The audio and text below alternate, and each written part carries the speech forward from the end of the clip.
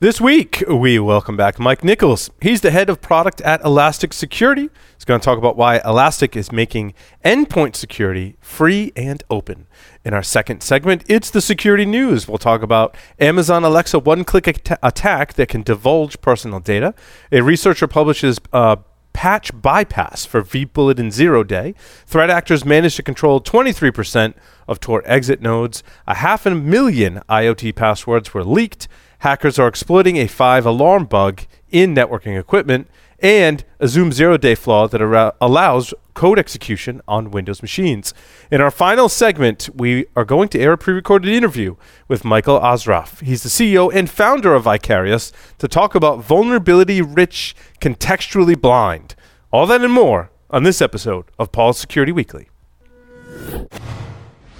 This is Security Weekly, for security professionals, by security professionals.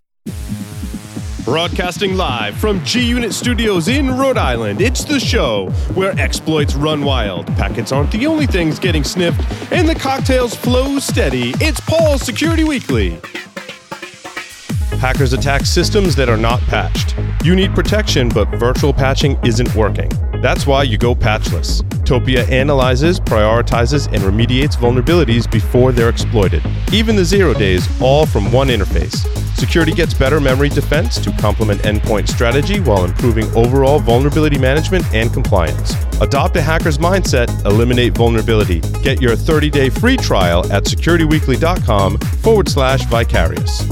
The question is simple. Have any of the systems on my network been compromised? The answer is harder than it should be. Enter AI Hunter. Active Countermeasures has automated and streamlined techniques used by the best pen testers and threat hunters in the industry to create AI Hunter, a network threat hunting solution that does the first pass of a hunt for you to identify systems that are most likely to be compromised and scores the results on a scale from 0 to 100. You can then research those systems in depth with AI Hunter. Focus your valuable time on the systems that need your expertise with AI Hunter. Sign up for a personal demo today at securityweekly.com/ACM.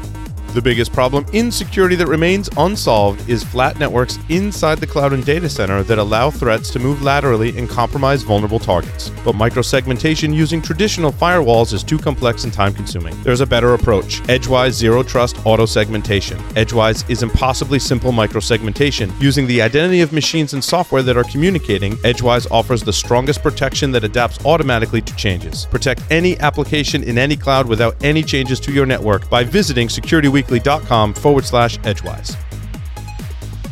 And welcome to the show. But first, let me introduce you to a man who's hotter than Shakira's sweatpants.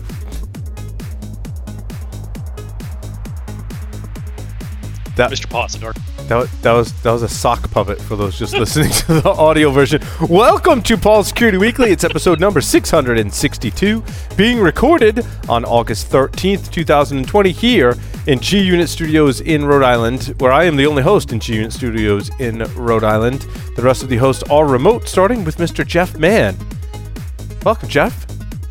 Thank you, Paul. You look so lonely. I wish I could be there with you. Jeff, did you wear the t-shirt yesterday? You mean later tonight? Yes. I mean later tonight. You did that. Continuity. Continuity. That's brilliant. That's brilliant. Mr. Lee Neely is here with us. Lee, welcome. Hey, great to be here. Ready for another fun show with some exciting news and maybe a few tweaks to the wiki page here while I'm watching. It's my fault. Send me your story. Anyway. I reload the page. I fixed it. Okay. Anyway, we'll talk about that later. Mr. Tyler Robinson is here with us. Tyler, welcome. Where's that bug bounty page? We can submit the bugs for the wiki. Yeah, gonna have to pay out some bug bounties. That's my code. I want to go back to doing code that only I get to see. Right? It's my own bugs. Mr. Larry Pesce is here with us. Larry, welcome. Thank you. Just seeing the bottom part of, or top part of your t-shirt, because the bottom's cut off, it makes it look really strange. But it is a vintage i-hack.com shirt. It is. Like DEF CON 18 vintage or something like that. It's awesome. Yeah. It's awesome. It still fits. That's good. That's good. Good sign. Let's see. Join the Security Weekly mailing list for webcast and virtual training announcements. And to receive your invite to our Discord server, visit securityweekly.com. Hello? Oh. Visit securityweekly.com/subscribe even and click the join the list button. No stranger to the show, Mr. Mike Nichols leads product management at Elastic Security. And of course, worked over at Endgame as the head of product management. He manages the product management team and ensures the product team is constantly listening to customers, researching the market, and flogging developers to implement features. No, not that last part. I made that up. Deriving differentiated technology in order to choose the best strategic path for the company. You can find out more at securityweekly.com/elastic. Mike, welcome. Hey, thanks, Paul. Good to be back. I was just joking. Mike does not flog his developers or any developers that I'm aware of anyway. No, I was going to talk to you about putting your code in the open. You get some help on if you open source that. So I'd be too embarrassed to open source it at this point. That's really what I think holds people back from open sourcing the code is embarrassment, pride. They can better from deal the with the 7 bugs. people that read it. Yeah, it's funny. There is that barrier where people at first when they join Elastic are like, have that. Oh, I got to go back and refactor code. It's like, trust me, like you said, most people aren't going to read it. It's it's okay. Just be proud of what you do. Right. All right. So we'll talk about that, Mike. I wanted to first talk about a little bit of kind of a business marketing kind of thing, but really focusing around because we've seen this consolidation, of endpoint companies and SIM companies as with Elastic, right? To put it in very basic terms, right? But, we've seen companies that traditionally do logging, trying to get into endpoint, and endpoint companies moving into patching and moving into logging. And really the where Elastic Security is today, I think is really what represents many security companies and some like where they want to be, right? Because I feel like you can't just be an endpoint company, only to a certain point before you have to start expanding. Same thing for a company that's, doing logging and event management. You got to start to expand.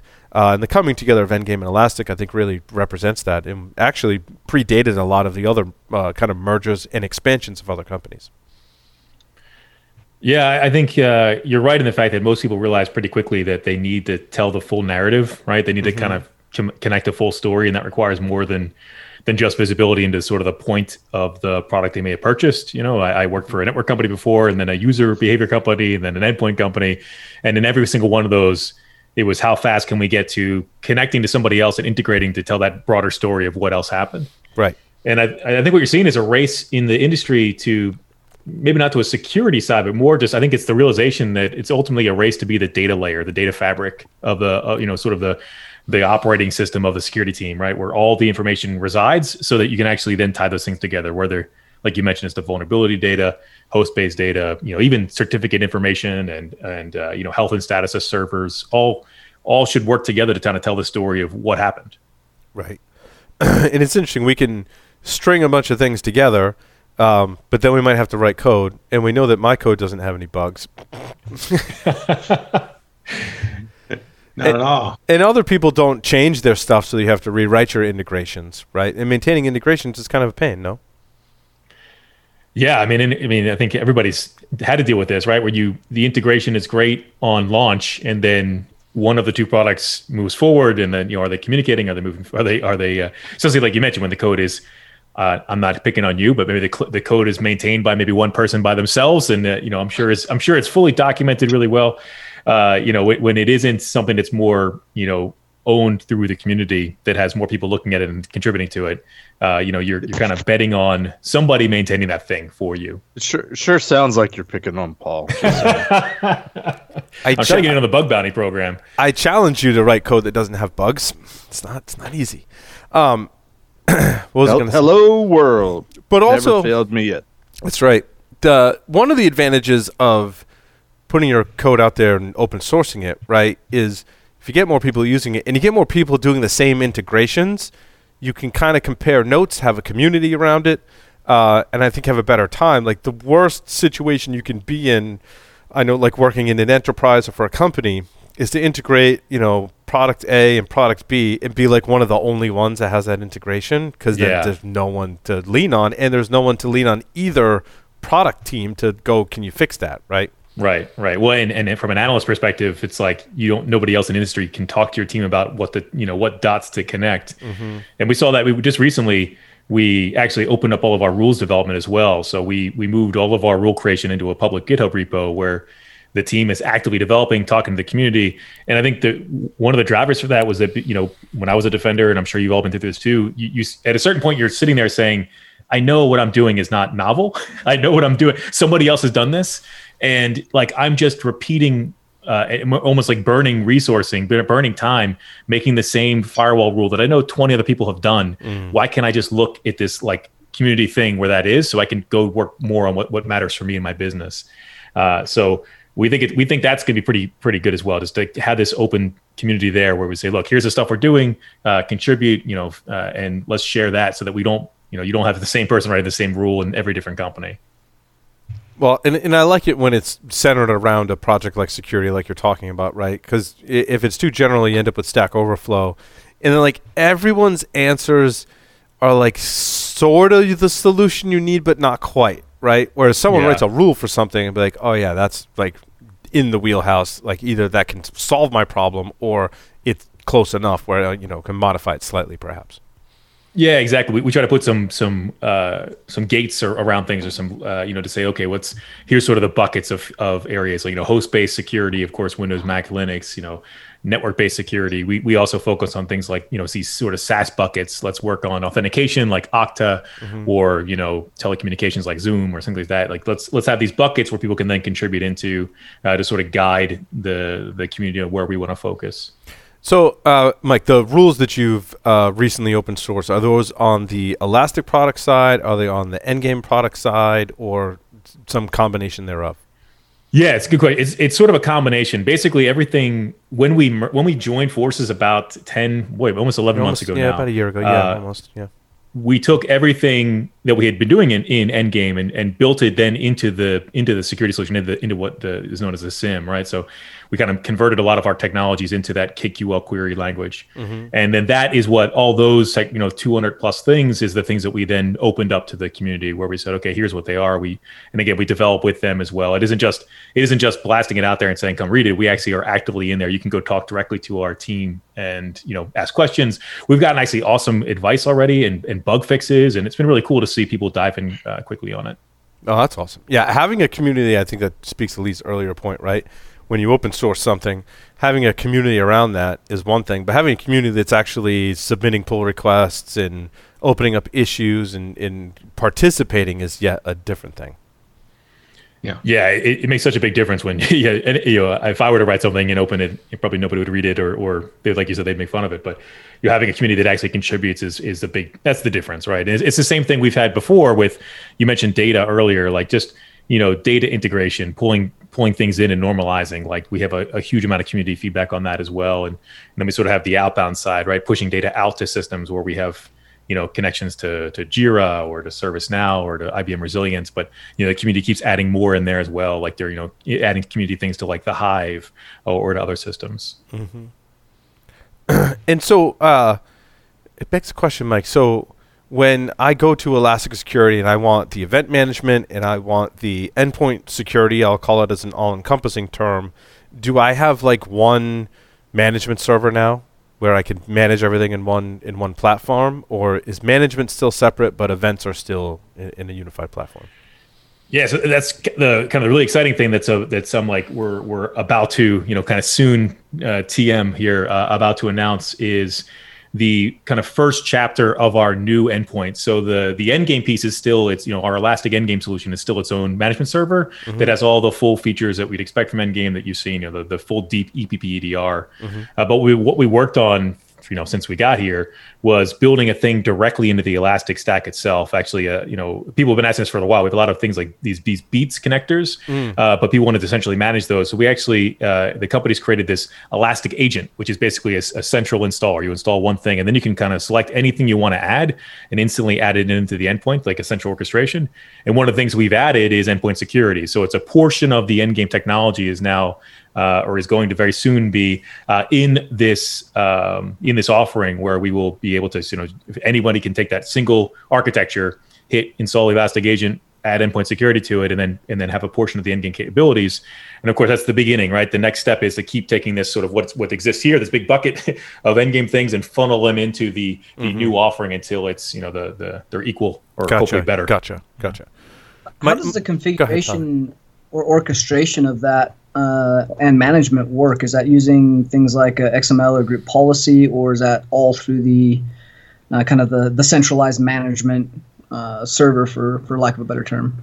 Yeah, it's a good question. The first iteration, we're just launching this in beta to start. The agent is managed from the actual Kibana interface. So you set your own, so you set your own configuration. If you're familiar with Beats, it makes a UI layer on top of what was the YAML config files that existed in all the different Beats we had. And so we have this new area of the application that's called ingest management, where you select, the agent. You can install it on any OS you want, and then you basically can say, okay, add, Nginx logs, and we'll collect those, or add, whatever else you want to collect of all the sort of Beats and modules we had. And then, as you talked about, definitely there's things that we want to build out in the future, which is, tighter integration to your existing policy that you have through Active Directory or some other things. Mike, explain what Beats are and how they're integrated in all the different products. Yeah, Beats are pretty cool. They're people are familiar with sort of the Elk stack, the Elastic, Logstash, and Kibana. And Logstash was, is this ingest management piece that allows us to kind of pull data in, do normalization and standardization, but it required you sending stuff to it. It was basically a middle broker, right? And so what we started to build out was a way to actually collect the data if you weren't able to push it from the systems you wanted to push it from. So we created these things called Beats. Beats you can basically think of as lightweight data shippers, and there's many for many different kinds of things, and they work in our different solutions. So you have data shippers for metrics, data shippers for AWS CloudTrail data, and for GCP and Azure, and data shippers for security solution software. We could pull in CrowdStrike or Microsoft ATP, all kinds of different data types. Do I need an agent on the system that's going to run the Beats to collect the data and send it back? It's possibly, or you could put a Beat in one location and stream sort of syslog data to it, and it will then take that and normalize it. But basically, think of agent as like that normalization store, right? Where it's going to use. We have this thing we released openly about 2 years ago now called ECS, or Elastic Common Schema, which is that normalization framework. One thing we realized, and I'm sure you've been through this as well, like when you want to build a rules language or you want to build security, some product names it IP.address, somebody else names it source.ip, somebody says source_address. So you end up having these rules with these crazy nested things. It's like, well, if it says source this or source.address this, and it just doesn't scale, it's very brittle in your technology. So normalizing that data to make that, whatever comes in, I'm going to then call it source.ip is critical. So we created that schema first, that open schema called ECS. And then the point of these Beats modules that are now moving into this agent piece we talked about is to collect that data, normalize it for customers automatically. So, think about the workflow is literally install an agent, say you want Nginx logs, and then you're done. We will collect them, we will normalize them, we'll pull them into the product, and then the rules that work on Nginx logs will just work. So it's the idea is simplicity on the data collection and simplicity on the actual actions on that data too. And then, so if I put a box or something on my network and it's sniffing packets, there's a Beat that can analyze those, do NetFlow, right? There's exactly. Yeah, we have basically packet Beat there, or like I said, you install agent and add the packet kind of piece to it to pull in that data. So yeah, the hope is almost any data piece you'd want to collect, we have an easy way to automate it. It's the most challenging part, I think, of anybody who starts to set up an architecture for big analysis. I hate big data, but this analysis of data, right? The actioning things is that what does my data architecture look like? And we want to simplify that by saying, look, just don't worry about that. You install the system, you install a thing and say, collect this data, and then we'll take care of all the difficult pieces in the background. And the cool thing about this new release is that, like I said, they used to be very configurable and very powerful YAML files, but you had to know what to modify. And now it's a real simple UI. It's just one click, click this thing and then it works. I gotcha. And we added endpoint security. So, and the endpoint security, is that the full endgame EDR type solution in there? It's going to be at some point. Yeah. To start, it's it's the beginning, right? It's our first chapter. So what we've added to start is deep data collection. So one of the cool parts of the Endgames platform that we proved out in some of these MITRE tests was the type of data, sort of the fidelity of data. So the fact that we collected kernel level information on Mac, Windows, and Linux. So that is now ported over into this new offering. So we collect that same type of information. And you sent it over with Beats? Is that how it works essentially? Basically, it's part of it's built into agent, so you don't have to think about it. If it's you just say turn on endpoint security, and we'll collect that data for you. And then again, it's mapped into ECS, and because it's in ECS, the 200 plus rules we have in the SIEM just work. They just it's work all the data is normalized across all those 200 different collectors with the Endgame agent, for lack of a better term, in there as well. Yep, exactly. And then if you want to turn it on, I think the thing that's brand new to Elastic users is a prevention component. We took the same anti-malware model that we were running on the Endgame platform on Windows and Mac OS and put that into this new agent. So if you want to, you can turn on detection or prevention, and we will then use that exact same model, and that same sort of validated preventions can take place in this. And the whole idea is, I talked about this at Black Hat, it's almost like security is very classist, right? We have this, it's like the Fortune 2000s can be protected because they can afford it and they can handle the complexity and they have the people.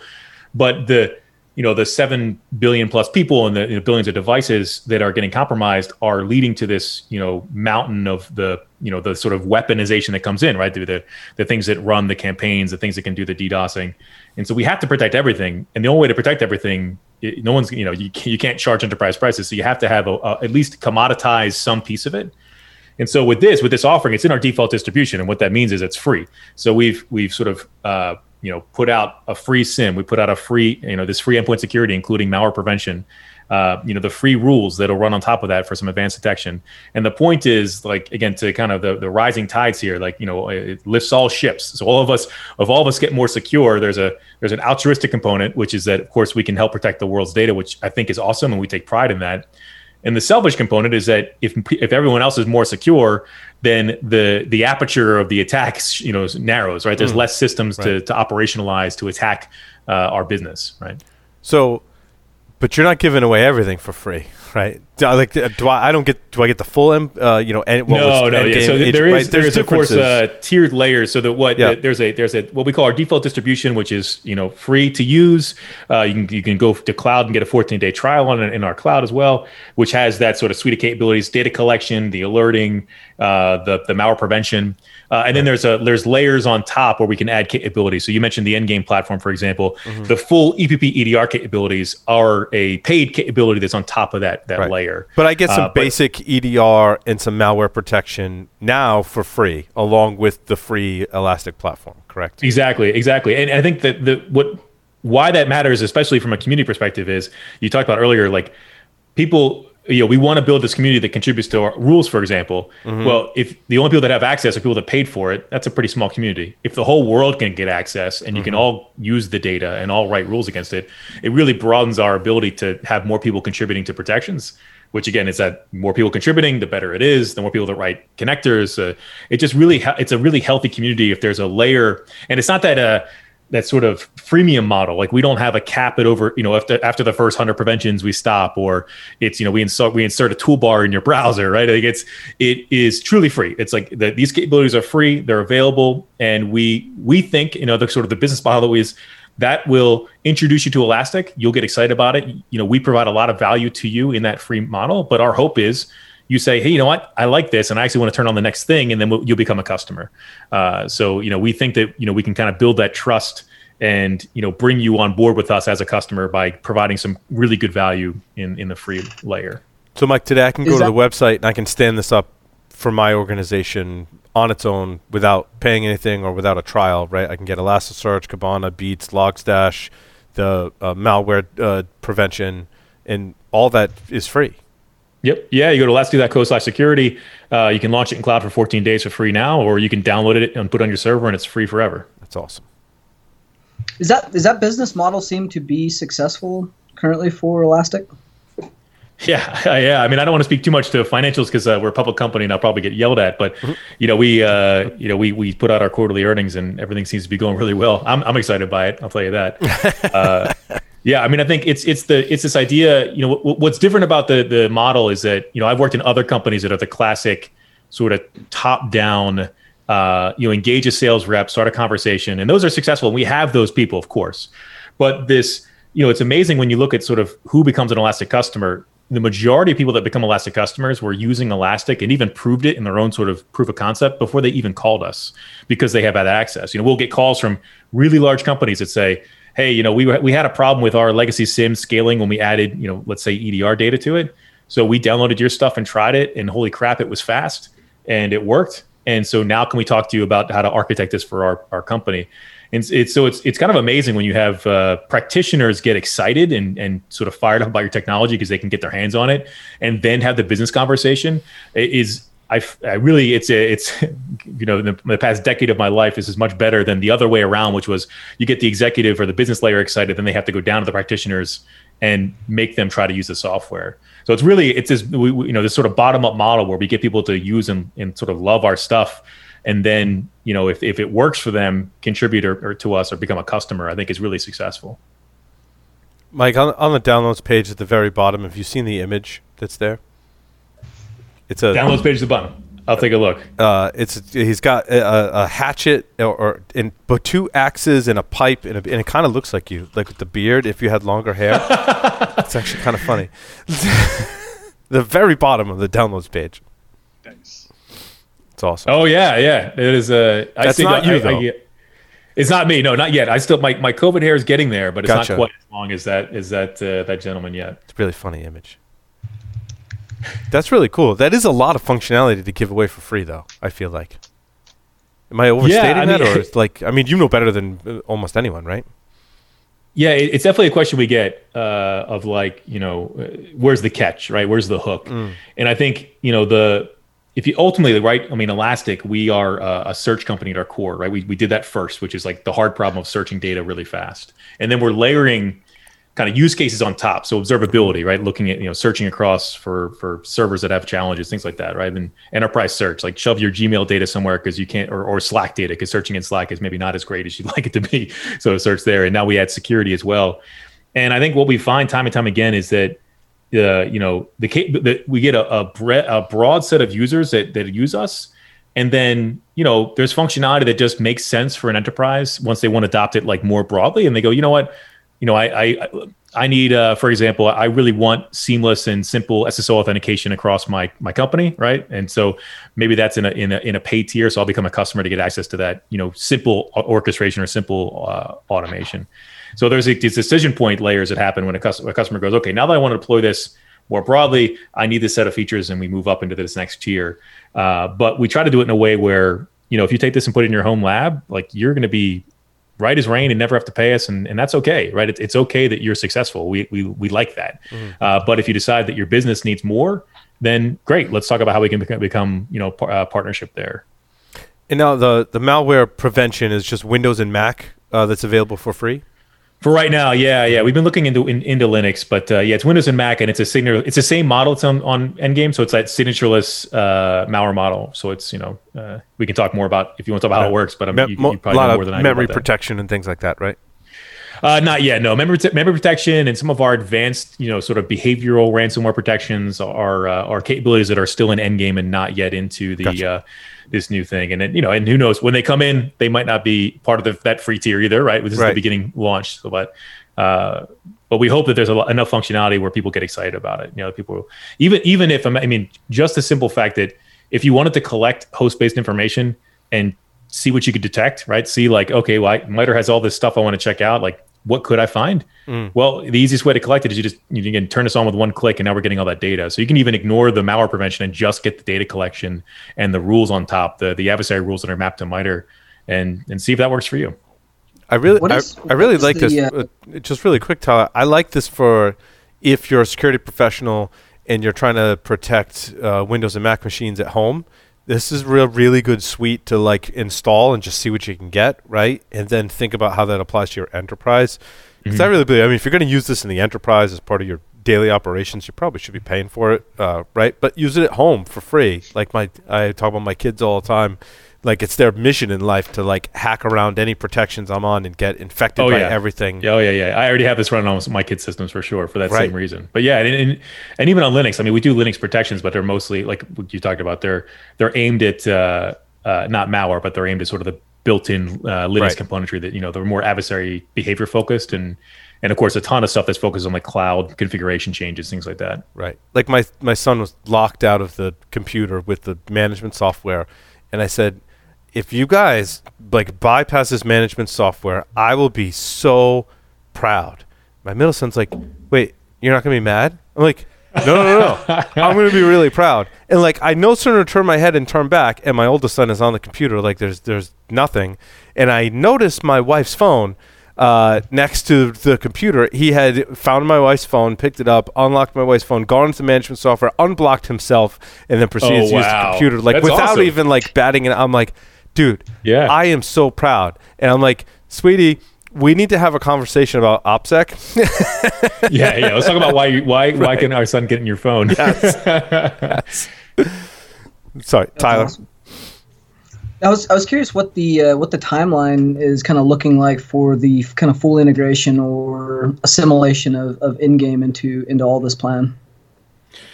Yeah, it's a good question, and we get it a lot.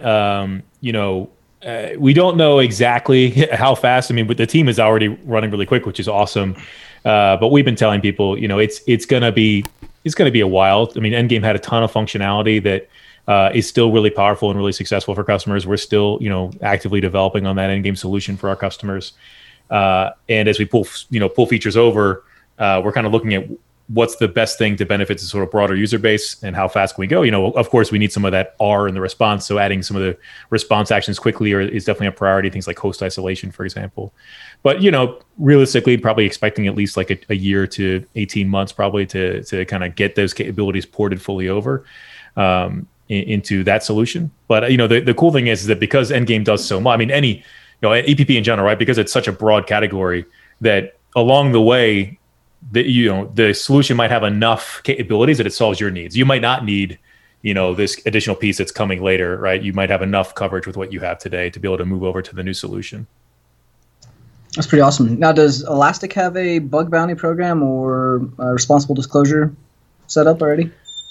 Yeah, that's a good question. We do work with I forget the vendor now. I think it's one of the two major vendors for bug bounties. I'm just not sure if it's how public that is. I know that we definitely do some active work there. So that's something I can get back to you on. Yeah, you guys have been always open to working with researchers on not just maybe a bug bounty program, but anything having to do with the product. For sure. Yeah, we get tons of great feedback through Discuss forums and through our open Slack, our public community Slack channels, and also through GitHub. I'm not sure. I need to definitely double check about the actual bug bounty itself, but we do get some good information in from people about things that they find that we need to kind of dig into and work on. That's awesome. So, Mike, are you ready for your PCI question of the week? I knew it was coming. I'm excited about it. Well, and this is not meant to be a stumper. I'm just curious to what degree you guys are even looking into stuff like this. Visa, the credit card company, they published a special security alert last month. I guess my first question is, are you guys even aware of that? Because I don't know how they publish it.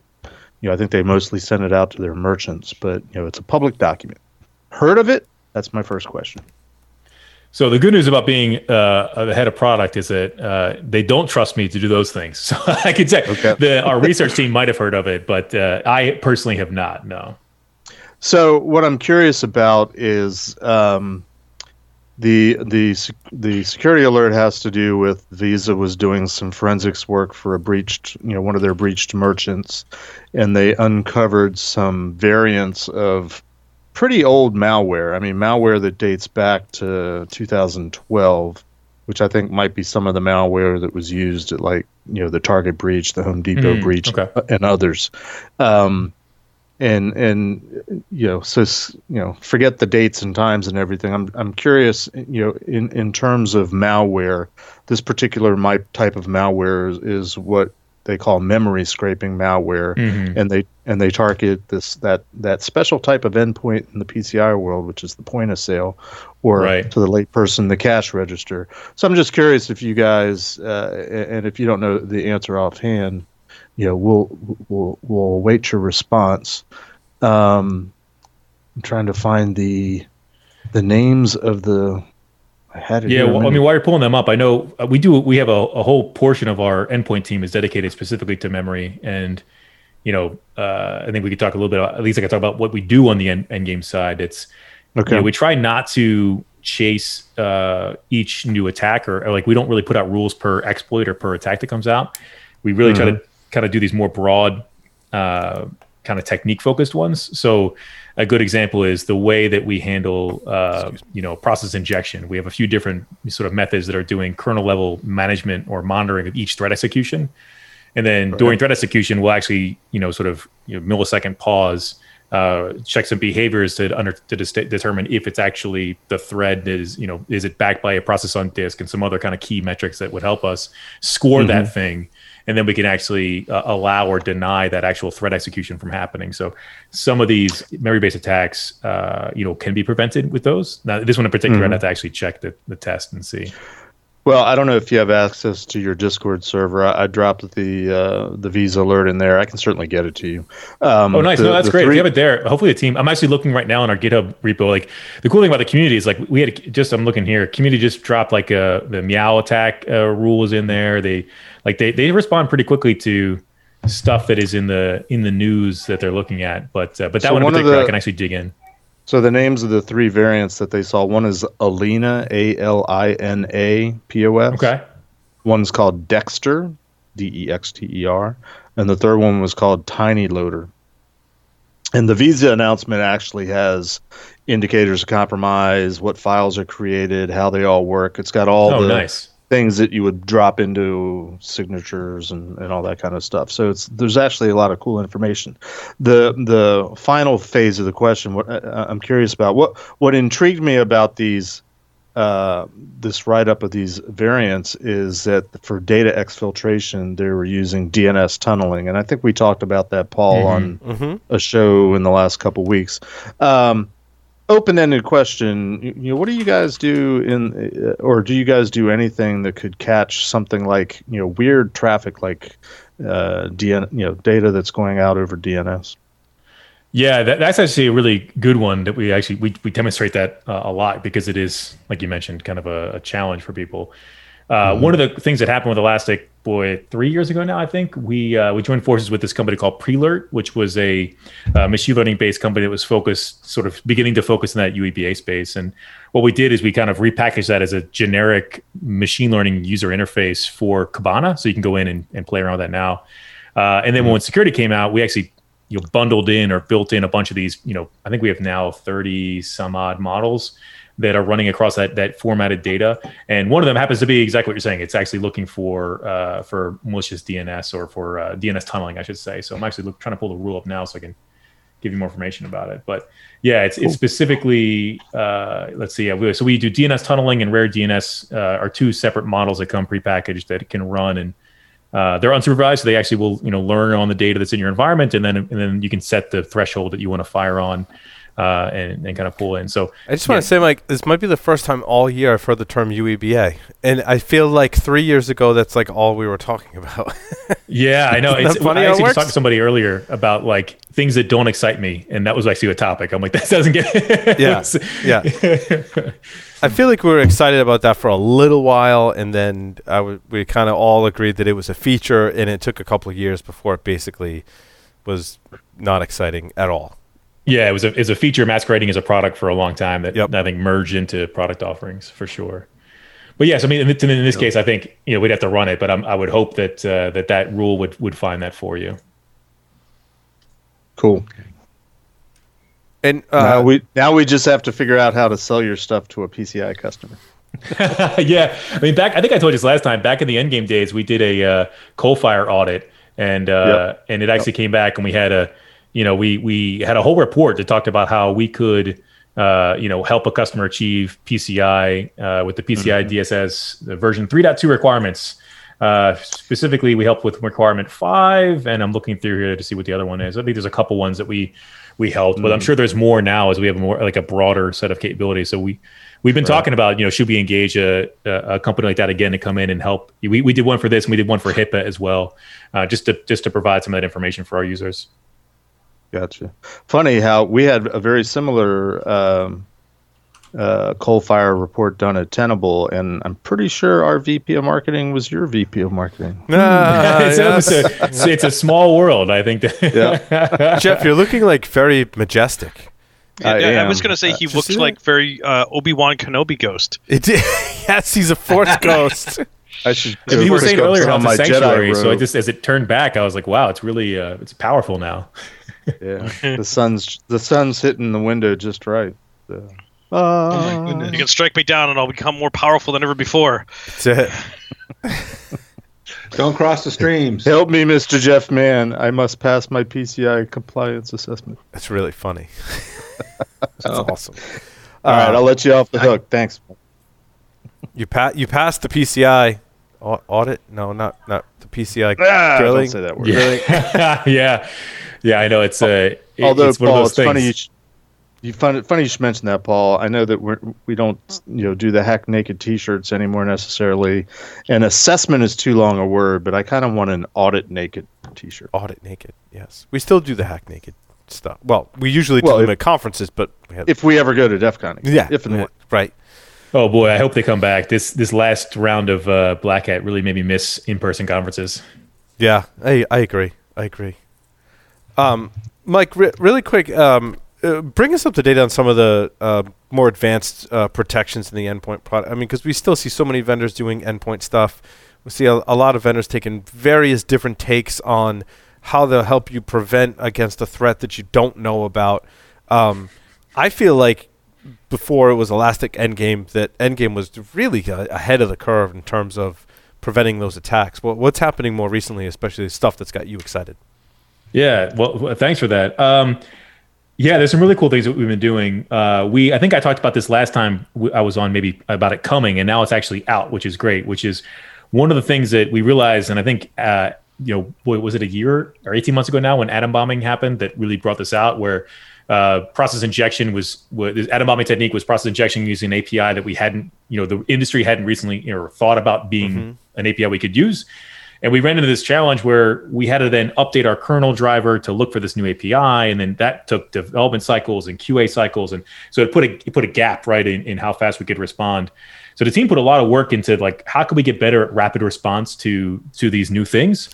And Mike, I want to add some color at that point right there, because the instant you try and implement a new feature and or fix a bug, but in this case you're trying to implement a new feature and you start changing things in your code, I know this very well recently, right?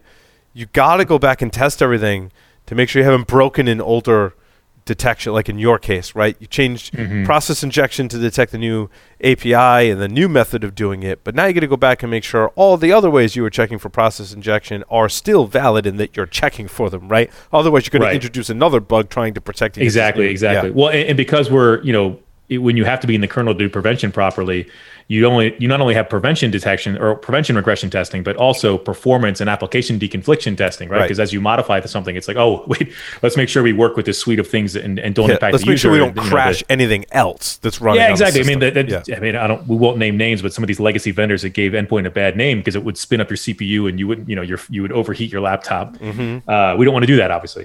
But so the team, was really thinking about how can we get in front of this. We released this capability we call MBM, or malware behavior modeling. And what it basically became is a layer, it's sort of a shim layer on top of what we're doing in the kernel that allows us almost this, so we can deliver obviously new updates, new rules, whenever, right? Sort of just deliver them down to customers and protect them. This actually, and it allows us to hook different APIs almost on demand. Basically, like, if we realize, for example, that this new technique requires this new API visibility we didn't have. This new model that we have, lets us actually send down the rule and the new kind of, go hook this thing. It will actually go do that, grab the right data, run the rule, and enact that prevention that we need. And it allowed us to respond really quickly to some new capabilities and new attacks that we've seen in the wild. So that's been from a, maybe it doesn't have like as great of a big foot stomp presence as like ransomware, but the capability allows us to be really fast in that rapid response for customers and ensure that we protect them against new problems. And that was a big deal for us. And with that, came all the other pieces we can do. Like we can respond and add to, screen captures and things like that, just using that API visibility that we have. So that was one. One I'm excited about now is obviously we just saw the news, right, about Garmin and others. Mm-hmm. Ransomware just isn't stopping. And so we have a couple more, we have a few already layered ransomware techniques because we can't fail there, right? So there's like 3 layers of things that we want to make sure work before it hits the bottom layer. Right. We have a couple more we're working on now as well to sort of add to the stack. We really want to throw in as much belt and suspenders approach to ransomware protection as possible. So there's a couple we're looking at now that we think are pretty exciting that hopefully will come out this calendar year that will just further enhance and just be additional protections to what we're tracking on ransomware, because that is like you mentioned, such a, it's unfortunately so impactful to what we're seeing. Yeah, I think those are sort of the big ones that jump out at me. Obviously, you brought up earlier sort of the lack of the malware prevention side on Linux, and that's always been an interesting one for us, is like how much malware is really out there on Linux, but it is something that people need from both a compliance perspective as well as, there is some things we should just block. And so looking at how to at least cover that for users is something we've been looking at as well.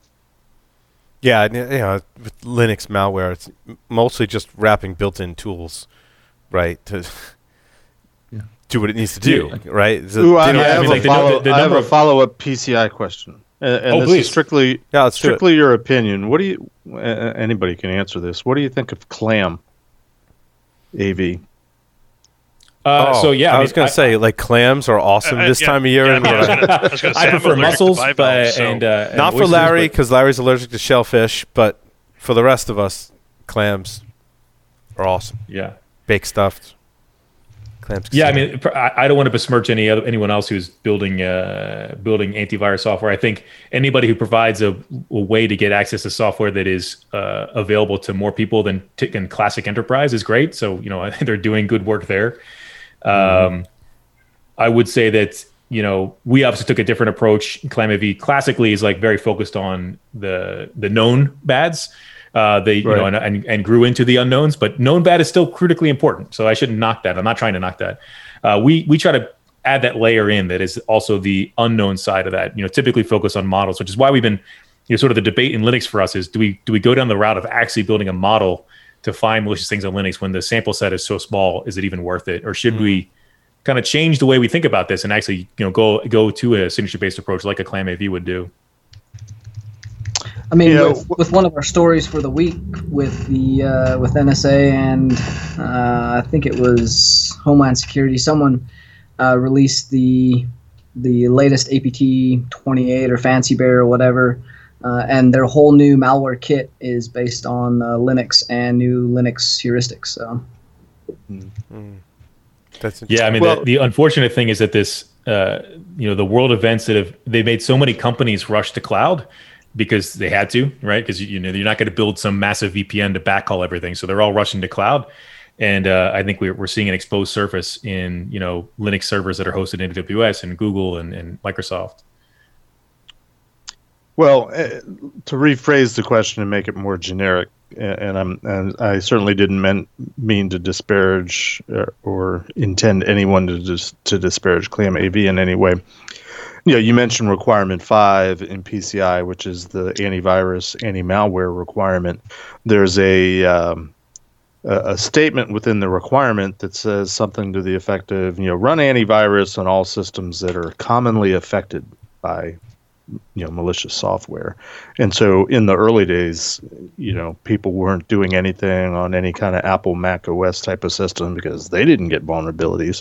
And then there were a lot of variants of in those days, it was more Unix than Linux, but admins were quick to say, "Oh, that's a Windows thing. That doesn't affect us." And the rule of thumb had been, well, if there's an antivirus available for your platform, you probably should run it.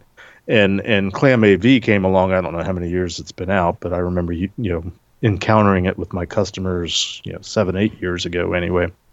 And I had a customer recently that was running it, and it's like, I've never really asked anybody how it works. It's there and it's great, and I checked the configuration, but I never really thought about or looked into how effective is it, or ineffective as the case may be. Yeah, I mean, I don't see. I'm trying to think if I saw them pop up into. We use AV Comparatives as the third-party lab for our anti-malware validation. I think they're in there. I have to go check. But I mean, in general, kind of our approach to people who are already running antivirus, and I think PCI. I don't know if they have yet. I know the debate has been, can they change the verbiage to, instead of saying antivirus, say anti-malware, to incorporate things that are maybe not necessarily signature-based.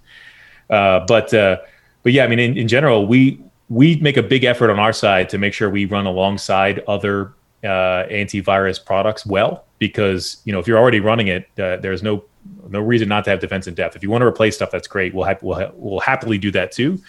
But in almost all companies, right, you're going to have layered stuff. So we do testing with running alongside McAfee, running alongside Microsoft Defender, running alongside things like Symantec and others. These are things you commonly would see in an enterprise already, because why not? At least through one audit cycle, run both. And then when the auditor's there, you can ask your auditor, hey, is it okay if I have this versus this? And so make that decision, with them collectively. But yeah, I think running both, I think would be fine. I mean, we test it to be fine. So, gotcha. But hopefully you won't need to soon when we add anti-malware into Linux. Yeah, your little offhanded comment there. It's one of the peculiarities of PCI, because the PCI Council nowadays goes to great length to try to not build into the standard, any reference to, well, you have to use a particular product to meet this, and they try very hard not to point people in any specific direction. But the requirement 5, the antivirus, anti-malware requirement, hasn't changed a whole lot, if any, I think, from the very beginning back in 2004, where, there's certainly the usual suspects that people are used to and people are accustomed to seeing. The challenge has been over the last couple of years. In fact, this probably goes back 7 or 8 years, when whitelisting solutions started coming along and people wanted to run that instead of a traditional antivirus, especially on a point of sale where they've got 50,000 of them in 48 contiguous states that they got to maintain and patch and update and all that kind of stuff. So technically, the language is there today that you alluded to. You can use anything. You just have to convince, the customer that's buying it, but more importantly, their QSA, that right. it's acceptable to meet the requirement. Because most people are just used to looking for, somewhat glorified checkbox, but, they're looking for the McAfee, they're looking for the, Symantec type solutions. And if they see something different, nobody likes to put the stake in the ground and say, yeah, that's good, or yeah, that's not good. Yeah, it's interesting, like where you would weigh with that, from a compliance standpoint and just overall security posture. Like, what do I want to run on my endpoints that's going to detect bad things? And at one end of the spectrum, sure, you've got your large companies that have been around for a really long time and offer endpoint security solutions, whether it be antivirus or anti-malware, whitelisting, or a combination thereof. Or like, do I want to run Paul's PowerShell script that can detect some things that is only running on these few systems, right? And then there's everything else in between. I don't think we want to push people to two extremes of the spectrum just to check a box, but it's hard to state what you should be doing without recommending one thing or the other, or pushing people towards, oh, well, if you just run Paul's PowerShell script, you're fine, when Paul's PowerShell script really sucks, right?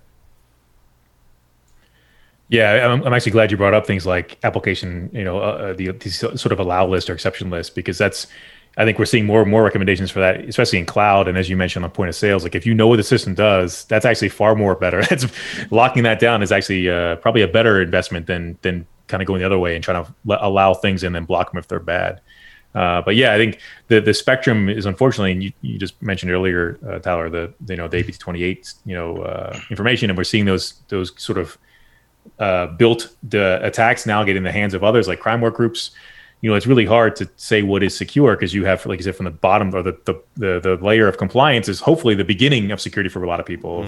I can at least do this, but then there's a visibility into, PowerShell, the visibility into WMI, the visibility, all these kind of layers that you also need. And, you're not really protected if you don't have that too, but where do we draw the line for a 2-person company? And right. and in the space of endpoint protection technologies, right? There's probably a half a dozen or more different ways to protect it, right? And there's a whole set of companies that they do whitelisting. There's a new set of companies that are doing, application fingerprinting and basing a whitelist off of that. I mean, I've actually just recently spoken to 2 of them, right? But do you run just that, or do you also have to have some kind of signature and other behavior-based? How many different endpoint protections do you want, and which ones do you pick and mix and match? And like you said, Mike, you try and work with others, right? It gets really confusing really fast. Well, yeah, and the challenge is, as you know, is as soon as you go to anything that is not signature-based, you do increase your ability to find a new attack, but you also greatly increase the amount of false positives or benign hits you need to triage. So now you have to have a person who's behind that. So then there's the challenge of, do I hire a managed detection response company? Do I hire an analyst to do this? Where's the trade-off and the risk reward of how much I invest in adding protections versus how much I want to manage this as a full-time job? That's really interesting. Well, go ahead, Lee. So, and we're talking about doing all this and putting more smarts on the endpoint. How are you at Footprint? I mean, I was working a couple of guys the other day, and we were arguing about what agents had the most footprint, and I came out dead wrong in that when they took off the agent I liked, it got about 60% of the CPU back. Yeah, so we could set over I was saying how we use AV comparatives for our validation. AV comparatives had scored us really, really well on or what's the right way to say it? We had a very low impact. We were at the top of the list using PC Mark and a few other test suites they had compared to the other 20 some odd vendors they test against. So we try to be really low impact. I mean, obviously it's always and it depends. That's one of the fun but challenging aspects of endpoint is every single thing you install on is like a brand new environment. Every desktop, laptop. But we work really hard at this. I mean, it's where sort of our roots, our heritage was in being low impact and not causing disruption at Endgame, and we kind of carry that over here as well as into Elastic. Is the number one thing that's going to get you thrown out somewhere is a user calling support and saying, this thing sucks, right? It's locking out my system. It's stopped me from doing my job, even if you're the best preventative solution in the market. So we put a really strong emphasis on ensuring that there isn't user impact, and we have some good validation. But again, the cool part is you can download it and try it yourself now because it's free. So you can actually try that part out and see what you think. Well, I mean, a great solution is one that renders the system useless so the user can't click on stuff. I mean, exactly. There's always that. You'll never be attacked again. We just completely locked out your system. Right? We're not supposed to reveal the hidden agenda, guys. Mike, there's an expanded offering of free and open source things that people can get at Elastic, and folks can visit securityweekly.com/Elastic and find out more about that. I'm actually very excited about that. To have new offerings out there and free and open is a really good thing. So thank you for that. Yeah, hey, I really appreciate talking with you all about it. And we're excited too. I think stay tuned for more. Right, we're really trying to remove the sort of veil of secrecy that typically exists in security, and try to just do things differently and see how it's received. Awesome, Mike. Thanks so much for appearing on Paul's Security Weekly. Thank you. Without take a short break, come back and talk about the security news for this week. Stay tuned.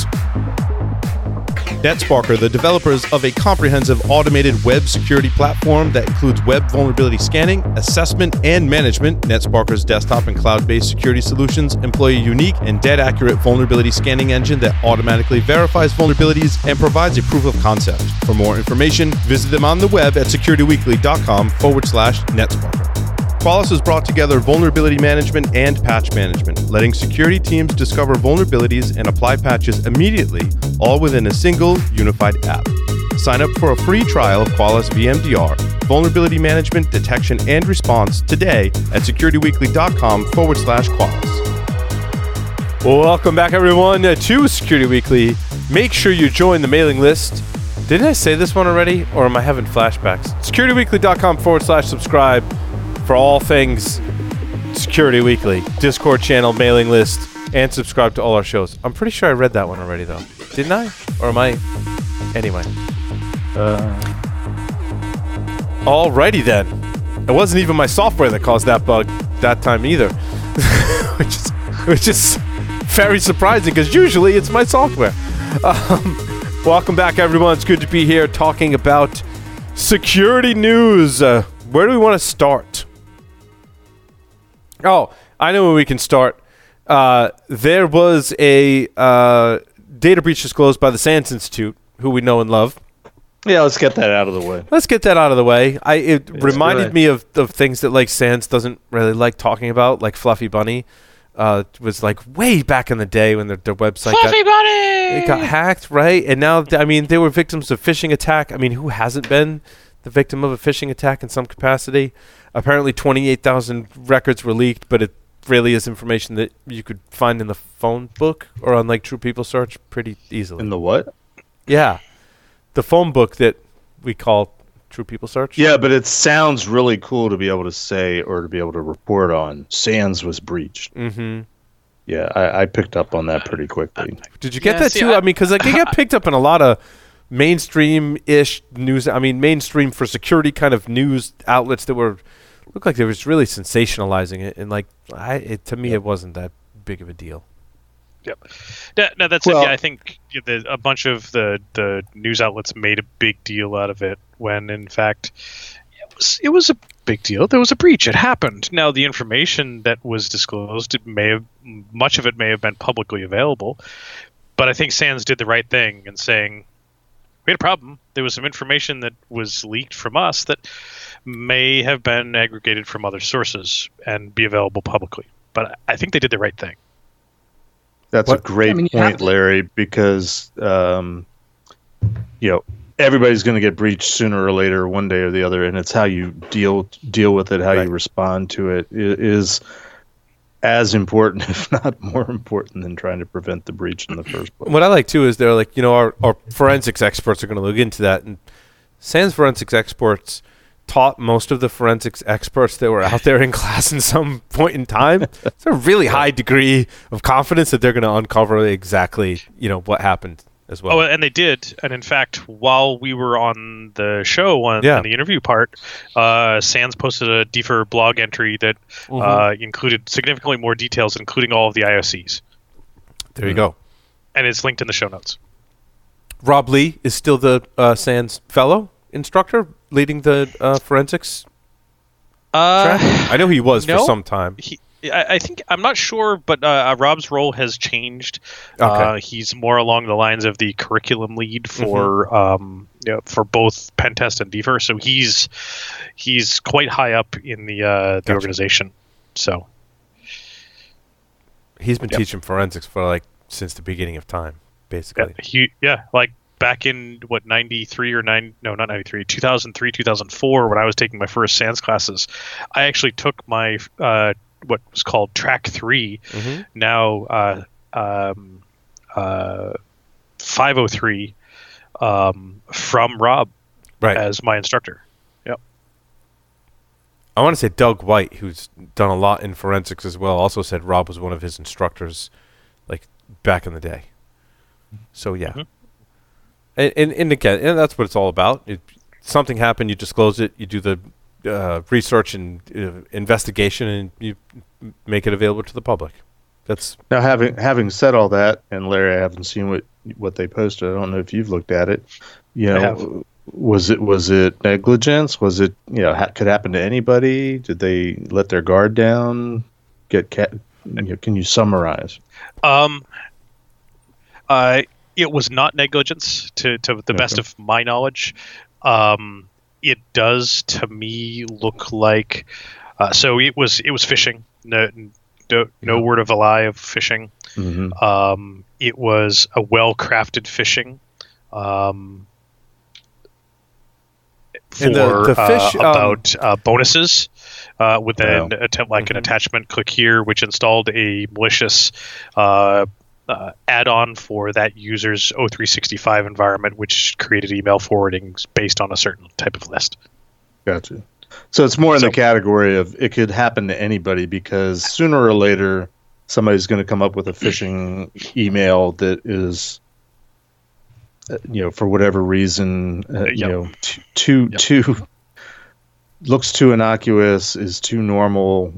And I'm glad it's that. And I'll share with you, you know, my company subscribes to a service from a company whom I will not name. And you know, we get the periodic phishing, you know, attempts, and we're supposed to report it and all that. And it happened to me a couple weeks ago. I got a notice about a UPS shipment, and I'm like, UPS shipment? What the hell are they sending me? Click, you've gotten. And then I was supposed to take remedial training, which I refused to do. I have yet to get in trouble for that. But I think they eventually sent me a follow-up phishing attempt, and I don't know if that's their way of saying, has he learned his lesson? Right. So this time it was an Amazon Prime shipment link, and I'm like, aha, fool me once. Yeah. All that to say is, it can happen to anybody. It can. You know what's interesting too? I was interviewing Masha Sadova from Elevate Security. And they actually did a study about which users are more likely to click on a phishing email and measured different things in that aspect. And she said her research proved that newer employees, I forget if it was like 6 months on average, are more likely to click on a phishing email. You know, her kind of theory on that in speculation was that they don't know, newer users don't necessarily know what's normal and what isn't, because they haven't been at the company long enough to observe enough email to kind of get a gauge for like what's normal, and I get those all the time, versus, you know, what might be an anomaly. And I was kind of like, well, you know, also when you're new to the company, like, you want to make sure that you click on everything and read every email because you're new, and you want to, you know, make sure you're doing your due diligence, and you may not know like what you can wait and what can't. You want to make sure everything gets done. It was kind of my kind of theory on that as well. She also said that employees that had been there, I want to say 14 years or longer. I was going to say, the other end of the bell curve's got to be old-time employees. And that's exactly what it was, Jeff. It's older employees. Yep. And we kind of speculated kind of humorously that like maybe they don't care anymore, or I don't know. They've gotten complacent. They've got complacent. They're like, whatever. What's the worst that could happen? Maybe in the 14 years working there, they've clicked on a bunch of links in email and nothing bad has happened. So, you know, why not? But yeah. And speaking from my interactions with folks at SANS, my understanding is, and I don't purport to speak for them in any stretch of the imagination, I'm a subcontractor for them, so I don't know what any of their internal stuff is. But based on my interactions, when I've said, hey, I can email you this file, or I can get you this thing in this way, and the answer was either no, I can't do that, because Larry, I know you, but I don't trust you. Or we can do it in this other manner, or hold on a second, let me get my other system, or they eat their own dog food. I mean, their non-technical staff would appear to have gone through some of the same training that they offer to their customers. Agreed. That's always been my experience with SANS as well, that for non-security, non-technical people that worked for SANS are extremely alert and aware of the threats that are out there. Right, and more so the longer that they work there as well, right? Which kind of makes me speculate it might have been a newer employee that may have had the base level of training, but the more the SANS employees hang out with the SANS instructors and students, the more they learn by osmosis. Because you know what? Security Weekly is the same way, dude. It's the same way. The reason why the staff that's here is resilient, because through osmosis and hanging out with all of us and hearing all our shows on in the background all day long, you know, they learn things about security. It's sinking in. Did you know about the same time they had the SANS data breach that there was also a data breach of an old server at ProctorU, which relates to SANS because they're using them for their virtual proctors for their certification tests. It was data from 2014 before SANS was even involved, but it was almost like a 1-2 punch because of the timing. Interesting. I meant to tell you guys, I just got 16 new certs. Those were all proctored as well. They're all proctored exams, and I aced them. Aced all of them. So, I mean, you want to be careful with those proctor exams. You really only have to do them every once a year. Anything that begins with proc, you want to be careful with. Right? Yes, especially the ology. Yes. Once. Yep. And make sure that both hands are not on your shoulder. Very important. Very important. Yes. So, I think we sort of beat the SANS one to death, but and when people were sending me that note, it was or those stories in various formats, it was clearly it can happen to anyone.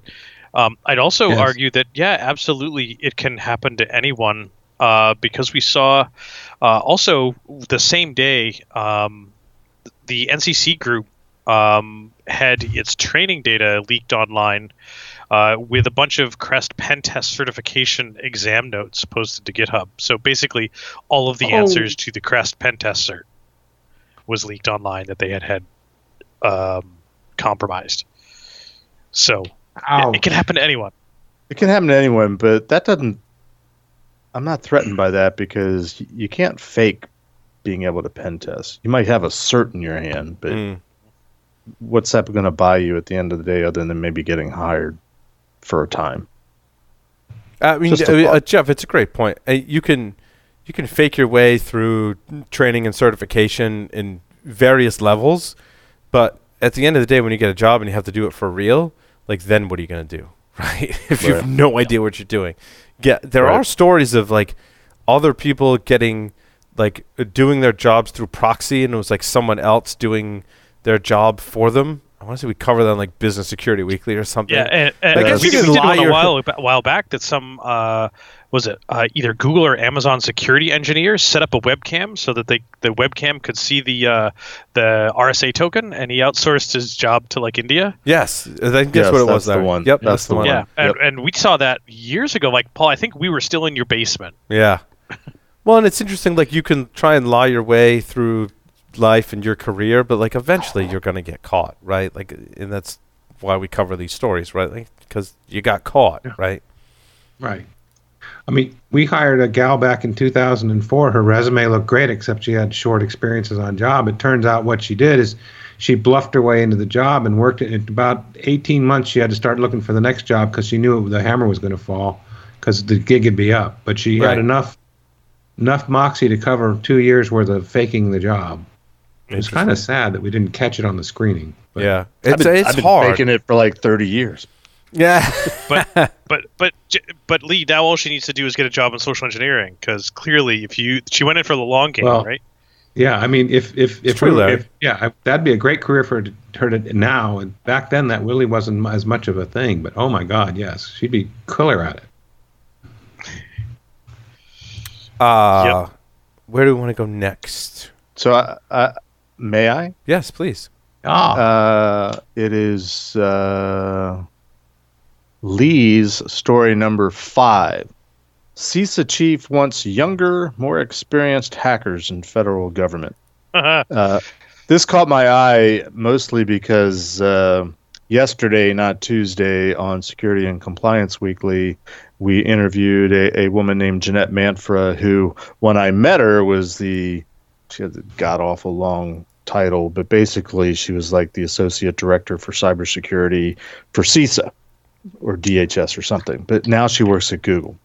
So CISA caught my eye. But one of the things we talked with Jeanette about is sort of the difference between working for the government, working for DHS, CISA, GIF, I don't know how you say it, versus the private sector. And we didn't really bring it up on the air, but I left government many years ago. One of the big reasons I left government was because I walked out the door and got like a 30% raise, and within like 2 years I doubled my salary. Not that means anything, but how does the federal government attract the best and brightest when they don't pay well? And that's what Jeff, this article seems to be touching on a little bit. But that's a great point too. Salary for me throughout my career has been one data point. And I mean, let's be frank, it's not an unimportant data point, right? It's a very important data point in your career. But, there's obviously other aspects of your job and your career that are also very important.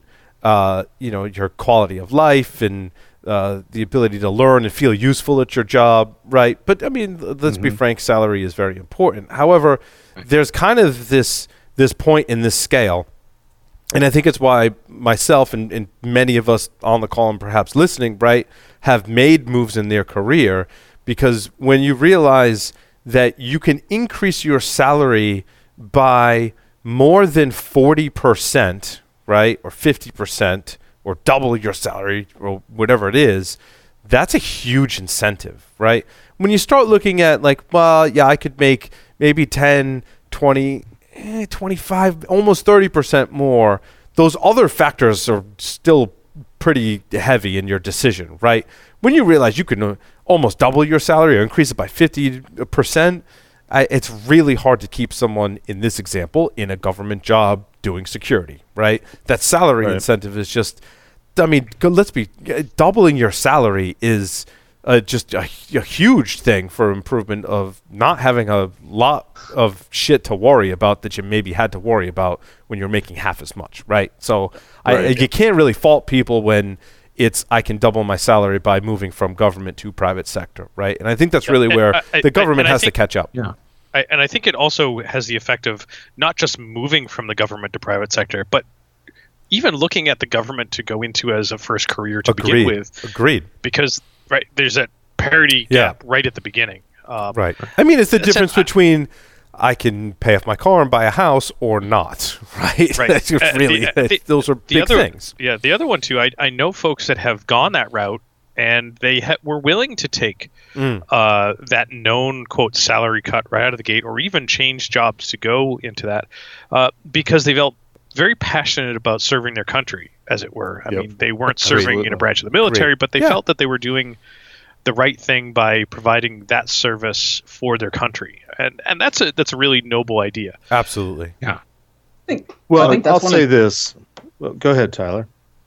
I was going to say, I think that's one of the biggest motivating factors for maybe some of the people that have been in this for a while, right? Like once you've done this career for a while, you've worked for great companies, you've kind of seen a lot that you've done and helped with. Really, it comes down to, how do you contribute to the world overall? Doing the same kind of job and not seeing a lot of change all the time, or helping with kind of the same problems across multiple companies, getting behind a different mission or a different type of, from a consulting standpoint. I've been doing this almost 20 years of consulting. Getting behind a different mission where money is not the motivator or money is not the client anymore. Yeah, Tyler, you still don't look that old enough to be doing it 20 years. Just saying, that's a compliment. And before, your camera said it was too hot, and I wasn't sure if that was your camera or you. But it's Tyler. In either case, when you're hot, you're hot. You're still young and naive, as far as I'm concerned. Hotter than Shakira's sweatpants. So in that article, it does in fact say that the GS schedule is from 1929. So they actually came up with a sliding scale. I can't remember what it's called, but I mean, I looked at some strictly federal jobs a few years ago that were a considerable advance in position, but I was already making more than that, and I did not apply for them. So I think I'm the only one that's more or less started in government and came out that's on the air right now, I think. So let me say this, since I have some experience in this. When I was at NSA in particular, there were a lot of really smart people. There were a lot of people that were, comfortable in having a steady job. The people that I've become reacquainted with over the last couple years that are people that I worked with even, way back then. I was on the phone with a couple people that I used to work with just a week or so ago. They now work for CIS. Sort of semi-retirement, type of position. But, and I don't want to name names and I don't want to disparage anybody, but there were people that, when I was at NSA was trying to grow through attrition. I mean, I was literally hired in a group of 100 people. They were hiring 100 people a week when I started working at NSA. And this was in the middle of the Reagan administration, where they were trying to outspend the Soviet Union to essentially bankrupt them, which is how we ended up winning the Cold War. Long story, I'm paraphrasing. I thought it was the Civil War, but anyway, continue. Yeah, it was the Spanish Civil War. Give me a little bit. Spanish American War? Yeah, Spanish American. But bastard. I haven't had a good old person joke in a while. Jack Daniel hasn't been on the show in years, so I feel bad. I play the role. What was I talking about? I think it's time for me to go to bed and take my Metamucil. Do you need to talk to your sock puppet, though? There was certainly dead weight that I would consider people that were like comfortable to have a government job, steady employment. I mean, when you reach any size organization, Jeff, you're going to find that, right? Right. Yeah. And I had a couple things working for and against me. One was, they had accelerated pay scales at NSA for what they called critical skills, which at the time were engineers, mathematicians, computer scientists. I was neither. So I was brought in on the regular pay scale, and not only were those people getting accelerated pay, but they also were first in line for all the extra benefits, like getting paid to go to grad school and getting all the different opportunities for diversity tours, which would get you the professionalization, which was a sort of the certification rubber stamp that you needed to get into the higher grades. That was the way it worked back then. So I had that working against me. But there were, and 100 people a week, they were hoping to keep maybe 10. And they were bringing in mostly engineers, mathematicians, computer scientists, and almost immediately sending them off to school to get their graduate degrees. But the agreement was you had to match your time of service. If they sent you to school for 2 years, you had to give 2 years of government service, in order to not have to pay them back. Except the clock was running at the same time. Yeah. They figured it out eventually. But there were so many people that were coming right out of college, getting the job at NSA, getting paid 20-30% extra than the regular stiff like me that went to work there, getting first in line to get the graduate degree, getting paid to do it, getting paid while they were doing it, and like a month after they got their degree, they were eligible to leave and go on and to the greener pastures and so on and so forth. So it was a screwed up system, but that's the way it was. I mean, it sounds like it could also have done wonders for the U.S. economy if they went on to build commercial companies, right? Well, yeah, but most of them were going off and getting jobs. And this was, when I started there, outsourcing wasn't really a thing, but that was becoming a thing. Not every home had a TV. Yeah, we get it. Yeah, flush toilets or refrigerators. Electricity. Wait, hold on. Tyler's back. I just have to digress for a moment. Did you go get more snacks? Because you started off. What's the cheese that comes in the plastic, red plastic? What is that called? The best cheese. It's the only cheese. I don't know what it's called, actually. I forget what that's called. And then I saw you had some kind of energy bar, some kind of protein bar, and then Doritos. Was that Doritos? What kind of Doritos? Those weren't regular Doritos. Those look good. Hot, spicy. What is that? They're the Dynamite ones. Dynamite Doritos. And what did you wash that down with? Was that another kind of protein shake, or what was that? It was a Recovery Rockstar. Recovery Rockstar. I just, for our younger audience, think getting into information security, don't take Tyler's dieting tips. No. Don't worry, they already are. Tyler probably learned it from them. Right. Yeah. So my long-winded point is people that stayed, some stayed just because they weren't going to get a job somewhere else. Right. I was looking to leave before I was encouraged to leave, and you've heard that story before and somewhat. But what really did it for me was they changed the rules at some point. They went through periods of downsizing where they were paying people to leave, and incentivizing you to leave. And originally they did it for anybody. Then they figured out all their critical skills were leaving, and so they changed the rules and said if you're a critical skill, you're not eligible. And in the time that I was there, I had gone and gotten a second degree in computer science. I was doing the whole red teaming thing, getting into computer security, internet security, but they'd never updated my job code. So on paper, I was still eligible to get paid to leave. So when the shit hit the fan, I was able to walk out the door and get paid to go out and get that job that paid me, 30% more. The people I know that have stayed there and some that are still there that I know, brilliant people, and they absolutely do it because of the patriotism and the giving back. And I'll also say there's a certain element of, in terms of lifestyle, it's a 9-to-5 job mostly, because you really don't take your work home with you. You can't, and there's something to be said for that.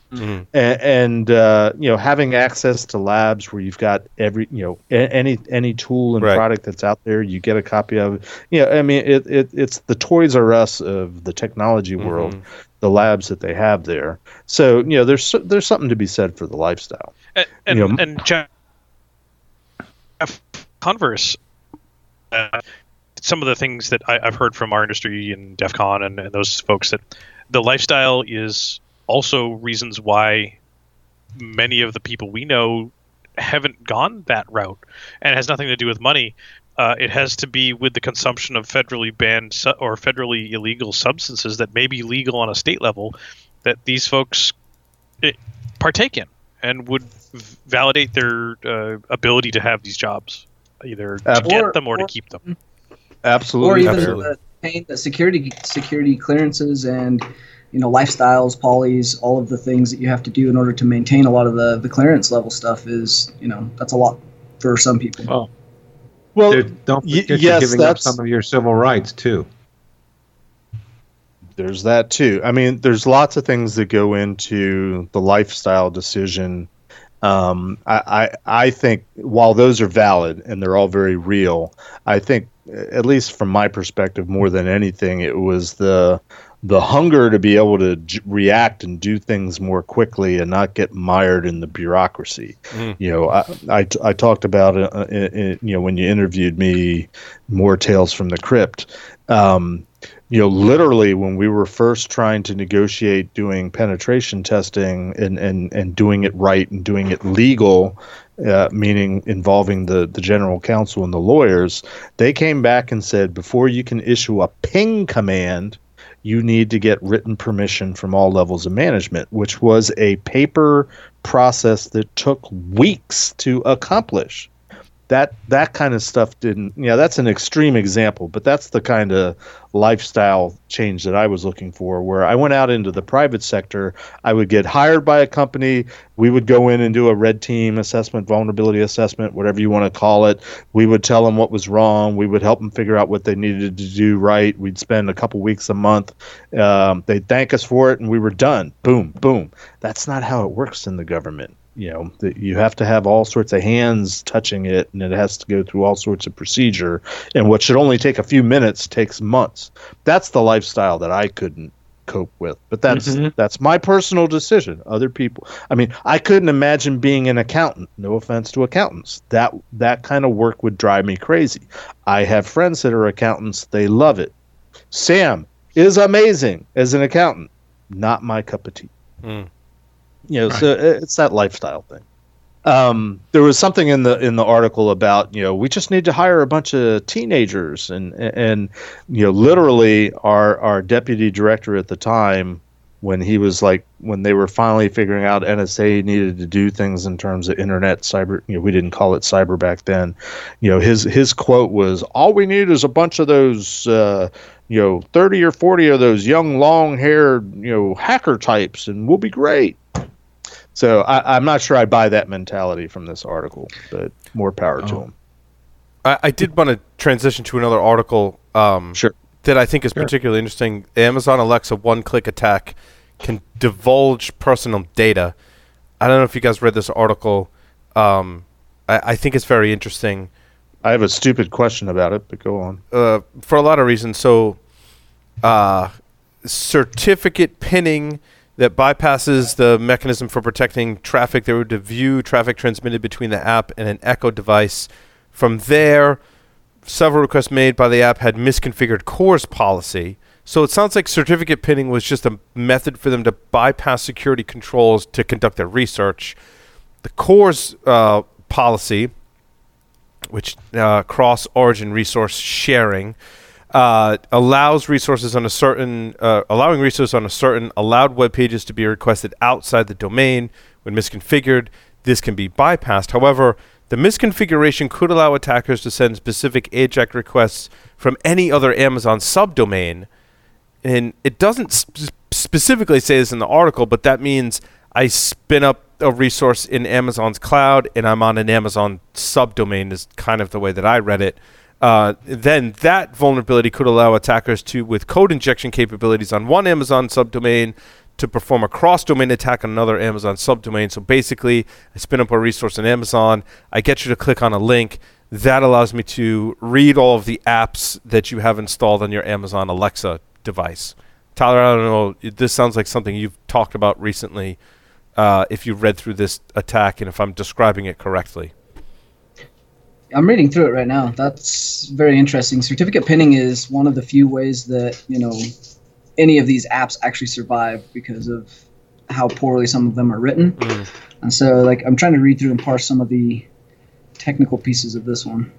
I'm curious how where the one-click plays into this. Isn't Amazon or isn't Alexa something you talk to?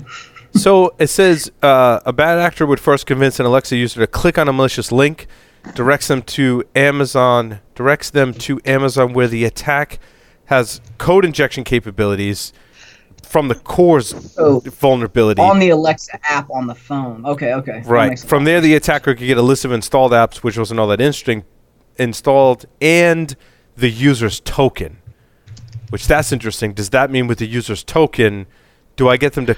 One click is deceiving, I agree, because is the next link I click on after I get the token, I make them click on another link, and with their token, I can get them to install an app silently in the background on their Alexa. That's where I would go as an attacker, obviously, right? Yeah, that's what I was thinking. That, or with the token, you essentially have the ability to gain certain permissions that token has in order for you to leverage that with another app potentially, or right. Can I make requests to the Alexa API with that token and interact with authentication to the Alexa API on behalf of that user, which means I could install apps without even asking them to click on anything. Yeah, and the Alexa API and just the skills in general is a hot mess. It's always been into that for a long time. It's a dark hole.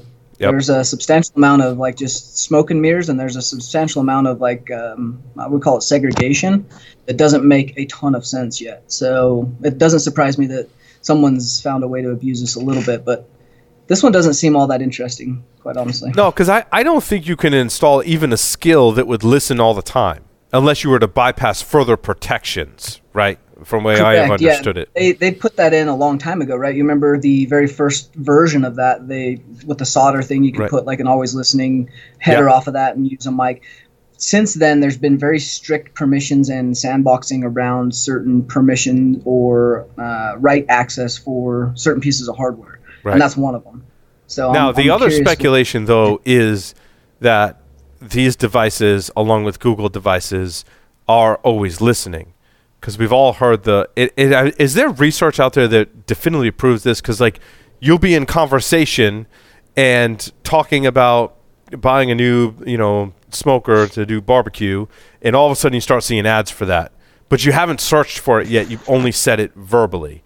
Right, which means there's definitely there's been recent releases of a few examples that went public, but there's a lot of private stuff that has been researched or disclosed, and they're always listening. In fact, there's even some court cases that are cleverly hidden that where they've used it in court cases. So there's information there that's always recorded by the provider, but they put sandboxing and protections around a user or developer making an app to do the same thing. I actually got a notice from Google in the last week or so saying, hey, I'm paraphrasing grossly, we're recording everything, but you can change the settings, log into your Google account and modify it. And I haven't done anything yet because for all I know, it's clickbait and it's a phishing attack. But could be, but yeah. But yeah, somebody in the room with me was talking about something. I won't say what it was, just in the last week or two. some of my family, and I started getting the ads for what they had been talking about. Drives me crazy. And I'm almost okay with that if the user has control, like you said, Jeff. And I would hope that threat of class action lawsuit and things like that, which, by the way, drives a lot of policies on the YouTube side, gives the user that capability. I wonder if I kept the notice. I might have deleted it. The notice had something to do with being able to delete the recordings, or how long they were going to keep it or retain it or something like that. It was kind of weird. I should have paid more attention to it, but I was busy doing day jobs. I want the opt out. That's what I want. Yep. See, but that's like Twitter. That's I've been getting it. Sorry, Tyler. Go ahead. You're good. I mean, all of these devices are subsidized, and the income that these companies make, like Google, Amazon, most of their revenue is generated. In fact, almost a good portion of their revenue is generated from the advertising data that they're either selling or provisioning out to other companies. It's a great point, Tyler, because when I buy stuff I bought my wife a new laptop, right? It happened to be a Google Chromebook, and all of a sudden, like, this new Google Home device showed up because I got one of those free when I bought the laptop. And like, I already have a bunch of these, so I switched from the Amazon devices to the Google devices, but privacy-wise, they all seem to be the same, which is really not cool with me. But speaks to your narrative of they subsidize them because they're monetizing based on the advertising revenue. Yeah, I mean, how do you get by that, though? Like, we are provided the internet or a search engine by subsidizing that information. We're provided cheaper hardware on our phones by subsidizing that, an OS, even the telemetry data that Microsoft collects, which they keep very private and internal, but still from there, what are they doing with that? It's not sold, but they use it internally very, very extensively. So, I mean, there's not a ton that you can do. The stuff in the EU that has done some of the privacy lobbying has helped a little bit, but honestly, that's just allowing you to see what they collect, kind of. Right. That doesn't go out to the advertising company. So this is. But it's hard from a usability perspective when you're the user and you want to be able to voice control the stuff in your home, and that to me is not just cool, but like actually really awesome in the house. But now our only options are to use a commercial company, because the commercial companies can afford the research and development to make a natural language interpretation AI engine. And to offload that to the cloud. Right? Yes. So they're offloading to the cloud for interpretation. And so you need an Amazon or a Google or an Apple to create that. But now you're also, like, in the world of commercial corporations have taken over, like Blade Runner and countless other science fiction movies have predicted. Like, I feel like we're already there in a lot of aspects. Right? Very true. Yeah, I was going to say, I keep getting a notice from Twitter that they are doing something with ads. They want to tailor ads to me. So they want me to click and either say, keep the default ads or personalize the ads. And I just keep, and I've been doing this for weeks. I just keep reloading the page and it goes away for a while because I don't want to give them any more information about you of what my interests are. Right. And I don't know if they're going to, ever give up and stop trying to get me to do that, but I can win. I will outlast them. I already have a 55-gallon drum of lube. I don't need to see the Amazon advertisement for it. That's right. The other thing that I wanted to mention that's kind of interesting is I have a customer right now that's an e-commerce customer. So I'm looking at their website, and in the world of PCI, you can do the short form, very lightweight compliance if you outsource everything, especially your payment page, to a third party that's PCI compliant. And that's what a lot of small merchants do. But I was looking at their website and I was looking at the page source code because I was trying to figure out if and when they're redirecting to a third party in terms of the flow of their website, especially their shopping cart and the proceed to checkout type of thing. What I was saying, which I would love to dig into someday, but I'm lazy. I'd rather ask other people that do website assessments about it. There were all sorts of links to Twitter, Google, Facebook, Amazon, and I'm like, holy crap, they're collecting all sorts of data on these people, and it's all built into this website, and do they even know about it? That kind of I know that happens, but I'd never seen it like in the source code before, and it was kind of freaking me out a little bit. It's like, oh my God, where do we go with that? Because people are just clicking through and they're collecting all this data, and everybody's fat, dumb, and happy because they get a coupon or they get a discount or they get the targeted ads that we've been talking about. I want to transition to like vulnerabilities. I feel like in software that we've been talking about probably for 15 years or more, Adobe being the shining example of that. New 26 vulnerabilities, 11 which are deemed critical. I hesitate to make the recommendation that you should not run software like based on the reputation of vulnerabilities, because all software does have vulnerabilities. However, Adobe, let's just pick on Adobe Reader as an example, like just the sheer number of vulnerabilities. And again, you can look at this data in a lot of different ways and say, well, Adobe Reader is really popular, therefore it's under a lot more scrutiny than maybe other PDF readers or other software that's not as popular. Therefore, we're uncovering more vulnerabilities. You can also look at the nature of software and say software such as a PDF reader that is parsing structured and to a certain extent unstructured data from the user or from a source is also going to be vulnerable, because usually parsing things is what leads to a lot of different vulnerabilities. But again, if you look at the data and the sheer number of vulnerabilities coupled with the criticality in something like Adobe Reader, it kind of falls on my list of like stuff you should just never run and allow on any of your systems, especially in the enterprise. I would put vBulletin and forum software in the similar kind of category. Also kind of processing unstructured data accepted by the user in the forum. In earlier days in the show, we talk a lot about forum vulnerabilities because those were the days before Reddit, before Discord, and before all these much better mechanisms to have a cloud hosted in Slack, but which also makes me now question the security of Slack and Discord and Reddit, right? Because they are essentially forum and or chat type software, but vBulletin has had a pretty poor history of vulnerabilities. I don't know. Let me stop there before I move on to TeamViewer, because I think that might be a different discussion. So, like vBulletin and Adobe, probably pretty high up if you were to go back through our entire archive. And there's actually AI engines that do this. That can go back through our entire archive of audio for all of our shows since the beginning of time and start pointing out trends and do the transcription of it. You would find us saying the words Adobe in vBulletin probably quite a bit, especially Adobe.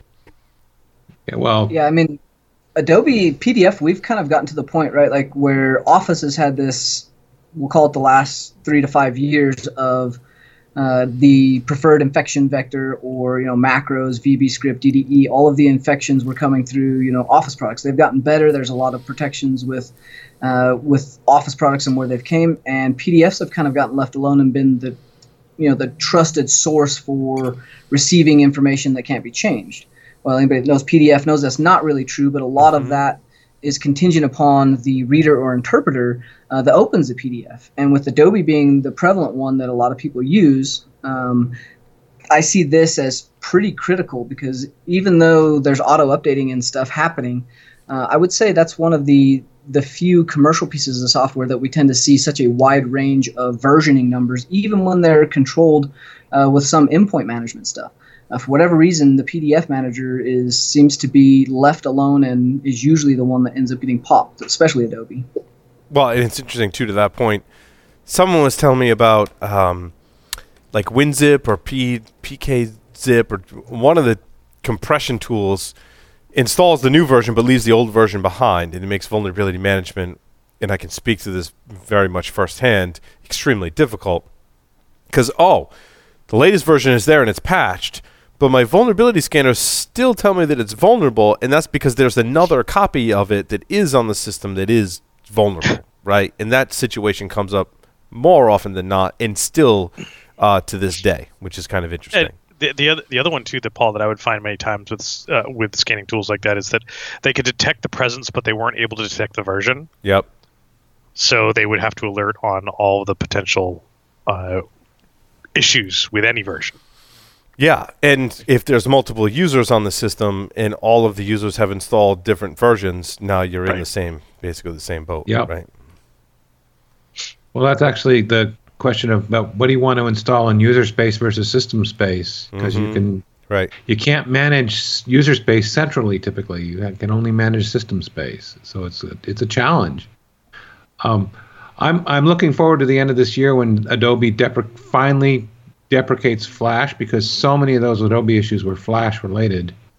Flash was originally a cool idea, but it certainly went downhill from that. Yeah, but my fear though is what happens to the sites that still do require Flash and now forces users to do the workaround. Like, there's going to reach a day where all of a sudden the browser that you're using is just not going to render Flash content at all. And what the user's going to do, and I totally believe attackers are going to take advantage of this, is one of two things, right? Maybe both. They're going to go find a previous version of the browser that does support Flash, and they're going to install that, and it's never going to be updated, right? Because they're just going to pin themselves to that version. Or they're going to go find an alternative browser and or plugin that is going to render Flash content that's still going to be vulnerable. In either case, I still think there's going to be a fairly hefty user population out there that is going to use and go to sites that require Flash. They're going to circumvent and attempt to circumvent all kinds of security controls because they want to go to the site that renders the Flash content. Okay, poor. And at the end of the day, honestly, with all that Flash, there's always JavaScript to fall back on. Everything uses JavaScript. Now, all the modern websites use JavaScript. The browser uses JavaScript. And what is a lot of good malicious code being written in for hooking browsers and injecting code? JavaScript. So do we really need Flash anymore?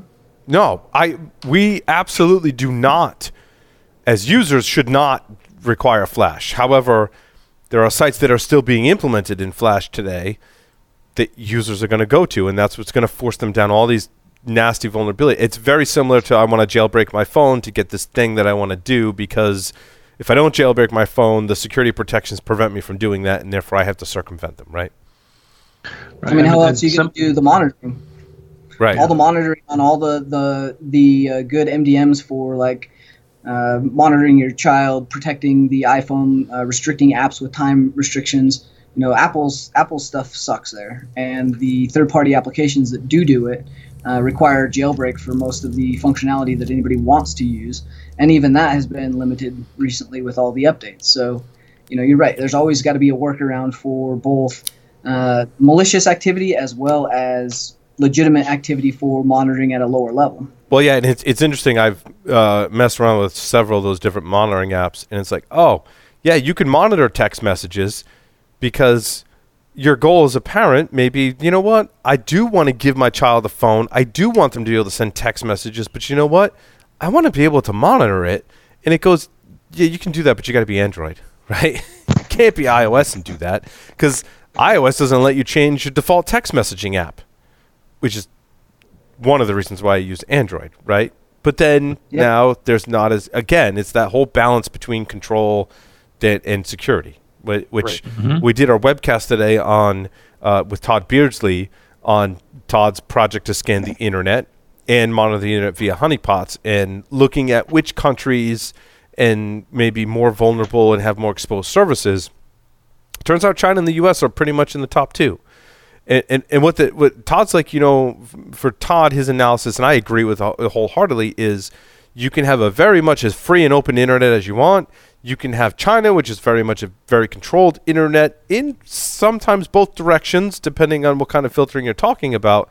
And guess what? They're still just as vulnerable. So a kind of police state of monitoring and the free and open result in a similar level of security in a lot of these circumstances, which is, on the phones, could be a similar kind of model, right? I'll have to catch the webcast on demand, but is he also mapping the deep and the dark web?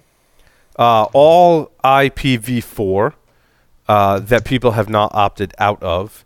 IPv6, obviously he's not doing active scanning of, but his assessment, because this question comes up all the time, right, is that if you are running IPv6, as Joff was stating in previous segments in his own webinars, you're doing some translation to IPv4 at some point, right? He does it now. He doesn't think that there's an entire sub-internet or dark web that's running on IPv6. The conspiracy theorist in me, I tend to lean towards, if I were an attacker and I wanted to set up a dark web on the internet and be basically security through obscurity that actually works, I would do it on IPv6 because I could have my own. There's so much address space. I could have my own internet on IPv6. That sounds really complex, though. Well, and there is. I agree. Which reminds me of my story number 3. Story number 3. Go. Report: unskilled hackers can breach about 3 out of 4 companies. Truth. So we're back to the 17-year-olds? Well, we're back to the fact that so many companies are breached for stupid stuff that anybody can do, and there isn't a whole lot of highly sophisticated attackers out there. They're just looking for the stuff that works that they know how to do. I'm just looking at the headline, and I'm already skeptical. Just the first word, unskilled. How have they measured the skill level of an attacker? Because to state that in the early days we would call unskilled hackers script kiddies, right? But even define, to me, it's not well defined enough to assert the skill level of an attacker. To call them either unskilled, skilled, script kiddie, or what, you would have to prove to me through multiple studies that you're able to measure the skill level of an attacker. And I want to know how you're doing that and validate that data. How often are you having to come up with an O-day on the spot versus you've got something in your bag of tricks that just works? All right, but that's the security of the company you're targeting, not the skill of the attacker necessarily. That's a separate data point. You're splitting hairs. Of course I am. I would argue that is not correct, right? So we'll take three different quick examples. One, you've got endpoint detection to get around. Anybody running modern Windows 10, you've got Defender to get around, which is not that hard, but it's still not trivial. They put a lot of protections in. Windows 10's a lot better. Most of the ways in which you phish, you have to have some sort of spam. Does it require skill or having possession of the right tool? So you have to have both. You have to have the knowledge, because the tool doesn't do anything for you automatically. I can't imagine trying to build any level of half-decent attack without understanding the tool and how to utilize that tool. I mean, setting up just C2 comms and a framework that's not going to get caught by any modern-day firewall and make it outside of just general AV is going to take a certain level of at least base knowledge. So not like ultra skilled, but I would argue in order to do a successful engagement, a successful targeted attack against any organization, it's going to take a little bit of setup, a little bit of knowledge, and at the end of the day, you've got to be semi-skilled to carry that out from beginning to end. Yeah, you may land a phish and grab someone's single user creds that get you their email box, and you might get some data out of that, but I wouldn't consider that a breach or the ownage of an organization by any means. And I would disagree with that on the breach, because go back and think about story number 1 that we covered. A breach of 28,000 user account sets of data from one user's email account at SANS. I was going to say, within one email account, you can get a lot of data. In fact, I just want to point out that we're talking about this in the context of research that was based on the report, which presents the results of external pen tests of corporate information systems performed by one pen test company. Oh, right. So to me, that's not enough data set, enough data to state 3 out of 4 companies in the world can be breached by unskilled hackers. Yeah, and that said, they didn't specifically call out the fact that phishing may have been in scope or not, or they might have in the report, Larry. I was just trying to skim the actual report. Now, I'm not saying their data is invalid. Certainly. But the graphic that they use, the hackers are wearing hoodies, and that has to give it's got to be real world. A few points towards your skill measurement. I would argue the clothing that you're wearing or not wearing should not matter. In this case. I would say the majority it speaks to a certain level of skill, Paul. Right? It does. Superficial. Yeah, the corporation's maturity, though, matters a great deal, and the type of pen test company you're utilizing based on the company's maturity. Like I would put many of our companies up against some very, very skilled people, and they would have a hard time. Like that's the goal of all of this. Otherwise, we're not doing our job. Unless they're saying I'm unskilled. I don't know. Well, no, I think the problem, Tyler, is not that skilled pen testers are not doing their job.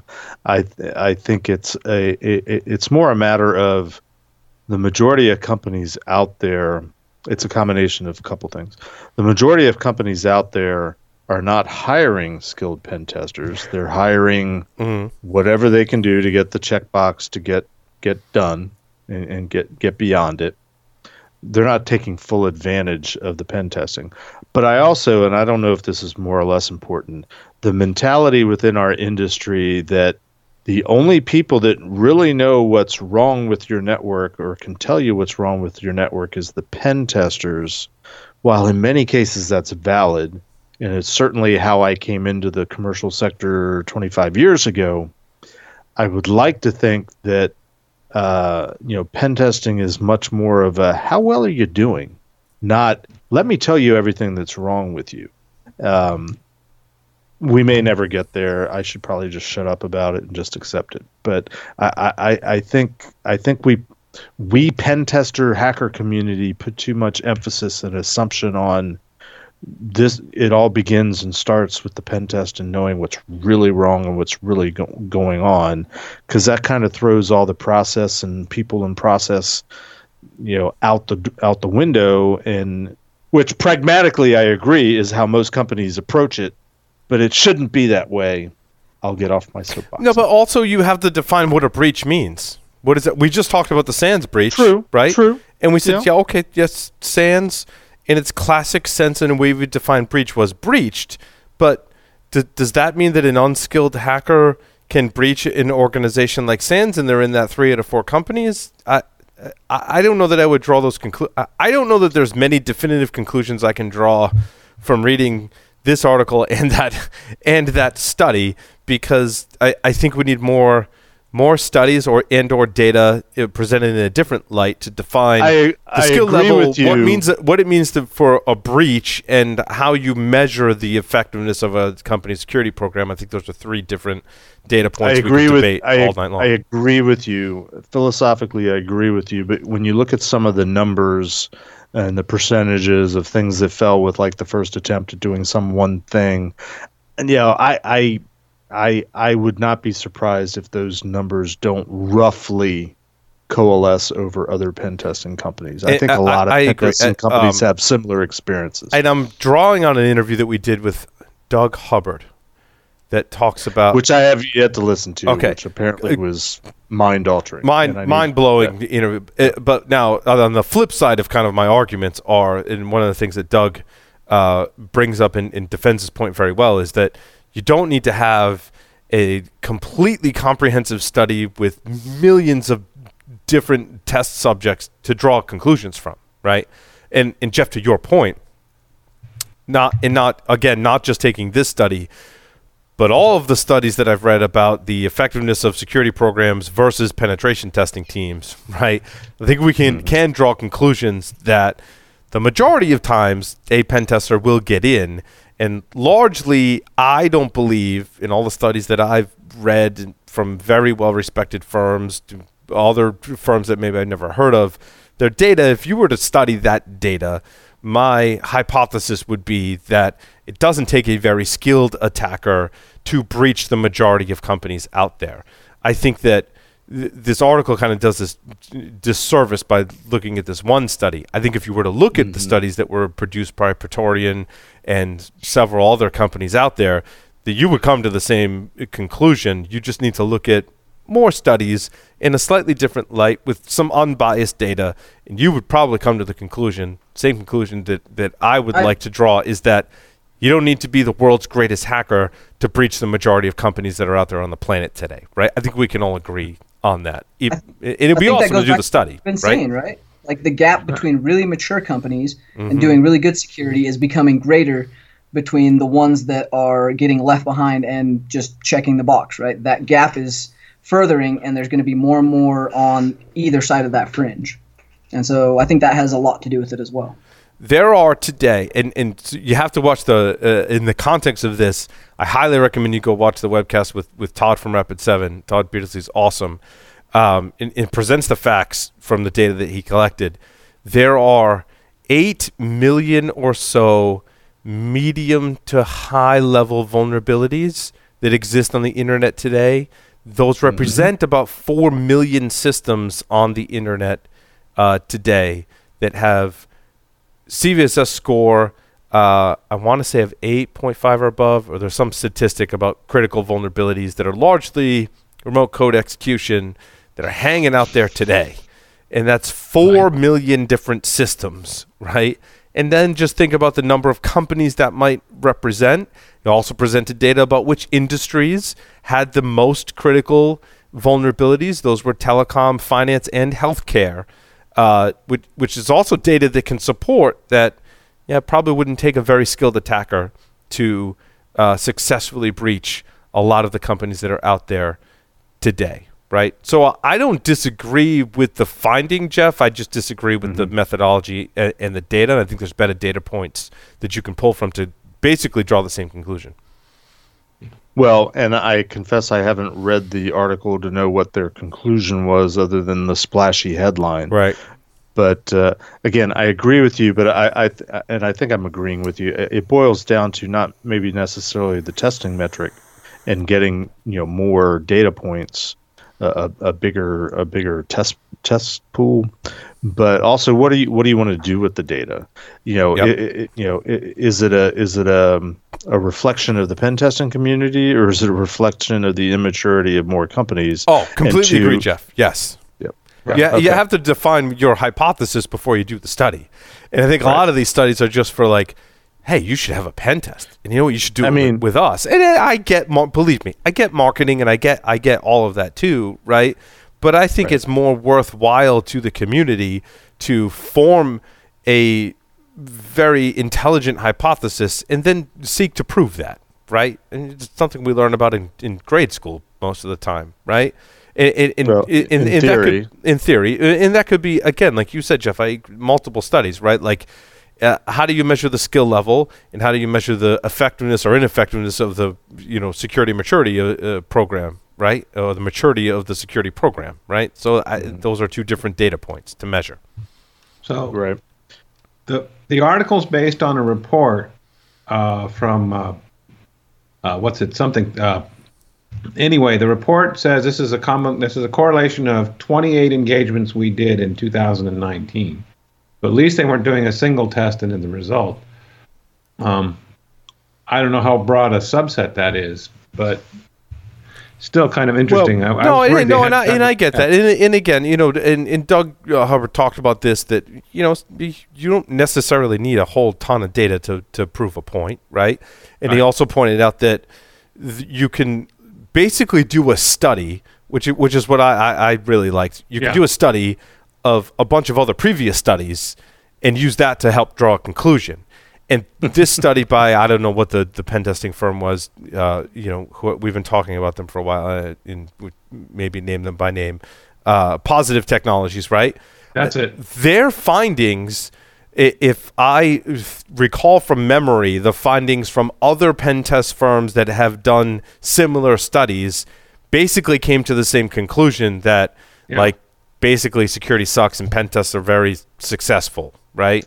And so given that, there's validity. Even though it was only 28 companies, if you start combining that with previous studies from Praetorian has done studies, Rapid7 has also done studies on their pen tests, right? And other firms as well, they all draw basically very similar, these same conclusions. So even though it was only 28 from this one pen test company, it's in line with other studies that I've read about this. So I think you could look at all of those and basically draw a much larger conclusion that yes, we have a problem in security, that people are insecure, and attackers of maybe not a great deal of skill are able to breach these companies, right? This study on its own, the headline is very sensational, but I think there's a larger data set there that we can draw from to make those conclusions. Well, and to take it one smaller step even further, and you kind of went the same place where I was thinking, but I was thinking more of the Verizon report. Verizon has the DBER report. Verizon has a PCI report. Breach report. It's still only one company and their customers, and that's got to be a biased sample. Intuitively, you think that. Yet you do enough of these studies, and if you've been in this business long enough, trust me, I walk into a new company and they start telling me about what they're doing, and it's PCI focused, but almost before they start talking, I know where they're going. And I know where their problems are, and I know what the likely suspects are, because everybody does the same things wrong. Everybody struggles with the same things that could make them more mature. And I'm not trying to be cynical or curmudgeon-y or anything, but very rarely do I see something new and original like, wow, I've never seen that, that kind of ineptitude before. Right. We can even take Rapid7's data and use it to validate this study, right? So 8.5 million high severity vulnerabilities across 54.5 million devices. That's just in the US alone, right? There were 191,314 Windows/Linux SMB servers exposed to the internet in the US alone. Right. And so that you could draw conclusions that definitely validates this other study, right? Because having SMB exposed to the internet is really bad. Well, and not that I'm trying to pick on my stories or anything, but to dovetail, my story number 4, which I thought was, again, an interesting title, Vulnerability Prioritization. That's we're going to talk about that in the next segment. Shiny object. Are we getting it right? Well, and that again is another data analysis study that you need to do in your own organization, right? And there's so many different ways to skin that. We'll talk about it in the next segment in depth as well. We will. And I'll be wearing the same shirt that I was wearing. I will not. Right now. I didn't plan accordingly. You didn't plan ahead. I didn't. Or behind, as the case may be. But what's really interesting, about that prioritization is that there are 3 major companies and a whole bunch of other ones, right, that do vulnerability management. They try and help you prioritize. And there's such a need and a challenge with prioritization that there's a whole other sub-industry that has been created to help you prioritize those vulnerabilities. And I find it refreshing that there are newer vendors that are trying to solve the problem more holistically, rather than one vendor for this and then one vendor to prioritize and one vendor to patch and one vendor for protection and one and so on and so forth, right? And I think that's kind of refreshing that we're seeing a kind of consolidation of these things because they are becoming a little bit more commodity and not so much, secret sauce, right? There's a way to analyze things, collect vulnerabilities, to do patching, to do protection that can offer an acceptable level for organizations today, which is interesting. Right. I did want to talk about TeamViewer for a moment because TeamViewer is essentially a backdoor, a legitimate backdoor. It's kind of right, like it's like I've been using it for a couple decades. Right. But it's a commercial back orifice. Let's be frank, right? But it has. There's a lot of companies that use it. There are, and there's a backdoor that can give you the so let's see, could be exploited by remote attackers to steal the system password, right? NTLM hash. NTLM v2 hash if we're being specific about it, but yeah. Sure. So, a few $1,000 for a password cracking rig. Any piece of software. Yeah, any piece of software that has a file extension that has some sort of SMB kind of feature or set with inside of it. Like we seen this back, it was a couple months ago, I think, with what was it, SharePoint or Exchange or something. I mean, that's kind of the point. Zoom and Skype have also had vulnerabilities where you can access. Oh, that's what it was. I think it was Skype. Yeah. Yeah, you send an SMB or a URL that's URI, a URI with SMB : / right, and that's prevalent. There's been browser vulnerabilities in the past, Skype vulnerabilities, yeah, I mean, Zoom that's vulnerabilities. how SMB works, right? That's what it's designed to do. It tries to make that authentication. So the fact that they're doing this with TeamViewer it's an interesting way to do it because it just has to be embedded in a website, so within like an iframe or something, which is kind of scary. And we were actually looking at this a couple years ago. The fact that it was as simple as it is, but there are other pieces of software that do this that have not been reported on. So, now, Tyler, question for you and anyone else too. I've spoken with a few companies, especially recently, right, that do this kind of whitelisting protection. We spoke to Mike at Elastic about the memory protections. Can you essentially take a client like TeamViewer or Skype or Zoom or whatever it is and say, yeah, I know this functionality is in the app that they can access these URIs, but you know what? If this app tries that, I just want to block it and prevent it. And that's like it is kind of, I don't want to say whitelisting because it's not, but it's basically putting protections around the app that it can only do what it's intended to do. But if it has this intended functionality of accessing URI, I don't want to allow that for any of my users. I tending to believe that this is a valid defense to help protect your users from applications exposing too much functionality and limiting that down to avenues that could be exploited, right? But that would probably slow us down as attackers, right? Some of that though is inherent into the operating system itself, right? The way in which applications, what the functionality that applications have, they inherit from the operating system. What DLLs or function libraries are bringing in, or even how the operating system and API calls are being handled as part of maybe another function that has to be relied upon. Right. So it gets kind of complicated, I think, and that's why it ends up being an issue, is because it's easier to make it work than to drill down that deep. Yeah. I think protection that can do that well, I have some more confidence in protecting bad things from happening within our applications. And that's kind of where I'm seeing the market go in some newer firms that I'm talking to. What else we got? Can I double back on the prioritization? Yeah, because we didn't talk about it much. Real quickly. I want to throw out there that the PCI data security standard sort of introduced the idea of prioritization. Nobody picked up on it. Nobody does it as early as 2010 with the release of version 2. But they tweaked it, and when version 3 came out in 2013, they give you the opportunity as a company to say, you determine what the risk is. Come up with a criteria for your own company based on whatever, and then figure out how to categorize all the vulnerabilities that are discovered. They didn't call it prioritization, but they give you the opportunity to set your own rules, whereas most companies just defer to whatever the scan engine they use gives as their CVE score or CVSS score or whatever it is. Every company hates to have to run down the 37 or whatever the number was you were using, 90 million vulnerabilities that are out there, and they've got to get them all remediated and patched within 30 days.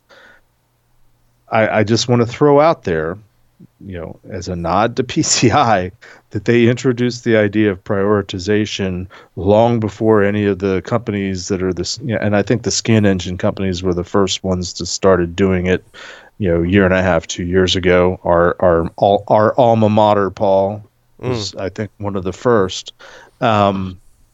And my first question to them was, are you letting the companies set it based on their criteria, or are you telling them what Tenable thinks is prioritization? And I have yet to meet a company that's doing prioritization for whatever reason that is letting the customer sort of, set the controls and tune it according to their needs, which is again, I acknowledge that's the reality. Everybody and a lot of that did change. I think for a long time, Jeff, the companies were not allowing their customers to recast the risk score. Mm-hmm. That changed because we were able to find so many vulnerabilities because the scanning engines got better and our attack surface got much larger. Therefore, we granted that capability to customers across the board from several different, all products to say you can basically customize the score. However, that has bred very concerning things for me as a security professional. In fact, Todd and I and Matt talked about this in the webcast because there were, in the U.S., 7.6 million medium level, and I believe Todd defined that as a 4.1 it's to 4 right to a 7.9 or something like that, right? Just shy of 8, but above a 4 is considered medium. And to me, and Todd largely agreed with my assessment as well, that we draw the same conclusions in that those are the juicy ones for attackers because it's not critical. It means people maybe aren't likely to pay as much attention to it, right? It's not low where I got to work really hard to get anything out of it, right? Medium is that sweet spot where people aren't paying attention to it as much and patching it as quickly, but it gives you a lot more than a low, so less than a 4.0 on the CVSS scale, and depending on what version, right? And therefore, that's a really significant risk to the organization. And I've demonstrated in previous webinars fairly recently that the mediums tend to be, and what I love is like web application vulnerabilities, right? They give you a foothold that you can definitely go to the next vulnerability that might be another medium and get shell access. So like 2 mediums are a critical, but no one's patching but you're not as inclined to pay attention to and patch those mediums because it's not critical, right? And how do we define critical? I mean, we've talked about this concept from low to pwned. I think was a Chris Gates thing from back in the day, right? And when I was working at Tenable, I would evangelize this as their product evangelist. I would evangelize this and go, you can't just ignore things based on a score that's scoring the vulnerability itself. You have to contextualize it. And I think that's what bred that whole sub category in vulnerability management of helping you prioritize it, right? I also think that's what, Larry and Tyler are really, squirming in their seats right now because that's what they do as pen testers, right? You string together a couple of mediums to get to your end goal because maybe they patch the criticals and the lows aren't enough to really do much with. The lows may give you some information to help you exploit those 2 mediums, basically. Right. I remember there was a time when I actually had enough time to start going after patching the mediums. God, that's got to be at least 15 years ago. Now it's hard enough. You have to run to keep up with the highs and the criticals. And that's where I'll argue all day long with people that are against automation. Because in order to get there today, Lee, to your point, you got to have some automation, right? You have to be really good at patching, and really good at patching doesn't mean you're just patching their criticals. Really good at patching is you're patching all the criticals in a good percentage of mediums in less than 30 or 60 days based on their release, right? And even still, that's hard. I even like to see faster. I like to see a hard stance on less than 30 days we're patching all that stuff. But, Todd also presented metrics on the Citrix remote code execution vulnerability. And he's like, there was like 10% that patched in the first couple of weeks, and then it was a slow kind of rise from there because it's still hard to patch stuff. And I'm like, if we don't nail this automation piece to really be able to patch our infrastructure, we're screwed. Right. Yeah, I am one of those ones that is not a fan of automation, but it is to some degree the way that you describe it, and you're opposed to it. But I acknowledge that automation is necessary. What I object to is,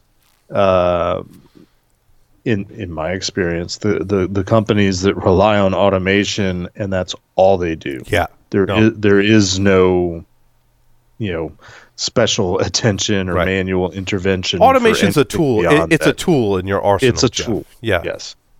It's not it's not the be all end all, but our industry, unfortunately, and we could point fingers at probably 100 companies, sort of sell the automation as set it and forget it, even to this day, or there's no way you can possibly keep up. Let us do it for you, and that's a variation on a theme, but that's the side of automation that I object to. Not, it's great to use automation. There's no way to scale manual processes for the amount of data that's flowing in your network these days. You've got to use automation, but you also have to still do something manual at the end of the day. And you're exactly right, Jeff. Like, where in the scale do you fall? Like, I'm not going to use automation at all versus I just want to automate everything and not do anything, right? The answer is somewhere in between, but there's a lot of variance there, which is where I think we should be in the kind of points of contention, right? I don't want the points of contention to be no automation versus complete automation, because in either case, that's the wrong approach. The approach is somewhere in between, and where in between do we fall? It's a hybrid. Yeah. It's a hybrid cloud. I agree. Yeah. Of security. Hybrid cloud, hybrid automation. Hybrid security. Well, I mean, you can do a crap load of work with automation and get rid of. I mean, you've also got to categorize. You've got systems that you're just going to push all the patches on it because it doesn't matter if it goes wrong. You're just going to re-image it. To the other end of the scale, where if you breathe on it sideways and it falls over, it's going to cost you a lot of money. And somewhere in the middle of your business systems, and you can't automate some of that. So we're at least able to knock off the low-hanging fruit and some of the higher fruit. But it seems like some of the things that come up are what's interesting, Lee, much more complicated. And it's interesting what you said is that I think if you have automation that frees up your time enough to do projects that make your infrastructure not fragile enough so that when you breathe on it, it falls over, and then enables you to put it in that automation category, those are the projects we should be working on, right? Because we shouldn't have stuff in our enterprises today or businesses today that when you breathe on it, it falls over. And we all know where those systems are, right? We want to make those systems more resilient so we can reach some level of automation getting patches to them. But it's hard to get there if you're not automating the boring stuff, right? Well, there's also a class of systems that you won't be able to make that. Like PLCs will fall over if you send them a malformed packet, but you isolate those. You don't put them out on the internet or your main backbone. You hope you isolate those, although with the Israeli systems that were running the water system that had 4G connections, they weren't necessarily isolated, which has been my example lately of where isolation is absent and has gone wrong, but also speaks to the maintenance of those. So like isolation and maintenance are in two completely separate, disparate camps, right? Yes. Yeah, I'll say it now, Paul, and I'll we can talk about it later offline. But I had this idea that's probably best suited for a webinar for us. But I had this thought in the last day or two. We talk very often about the maturity of security organizations and the need to attain a certain level of maturity before certain things kick in, before you can take full advantage of a lot of the things that we talk about. What I'm curious and interested in maybe putting together a webinar about is, okay, so you're not a mature organization. How do you become mature? What are the first prioritized approach? The 5 steps to being a security maturity, even just starting down that road. Is it just go out and buy a bunch of technology? Probably not. Is it going and getting a bunch of certs? Probably not. Is it go out and hiring people that you can't afford and you don't know what they're doing anyway?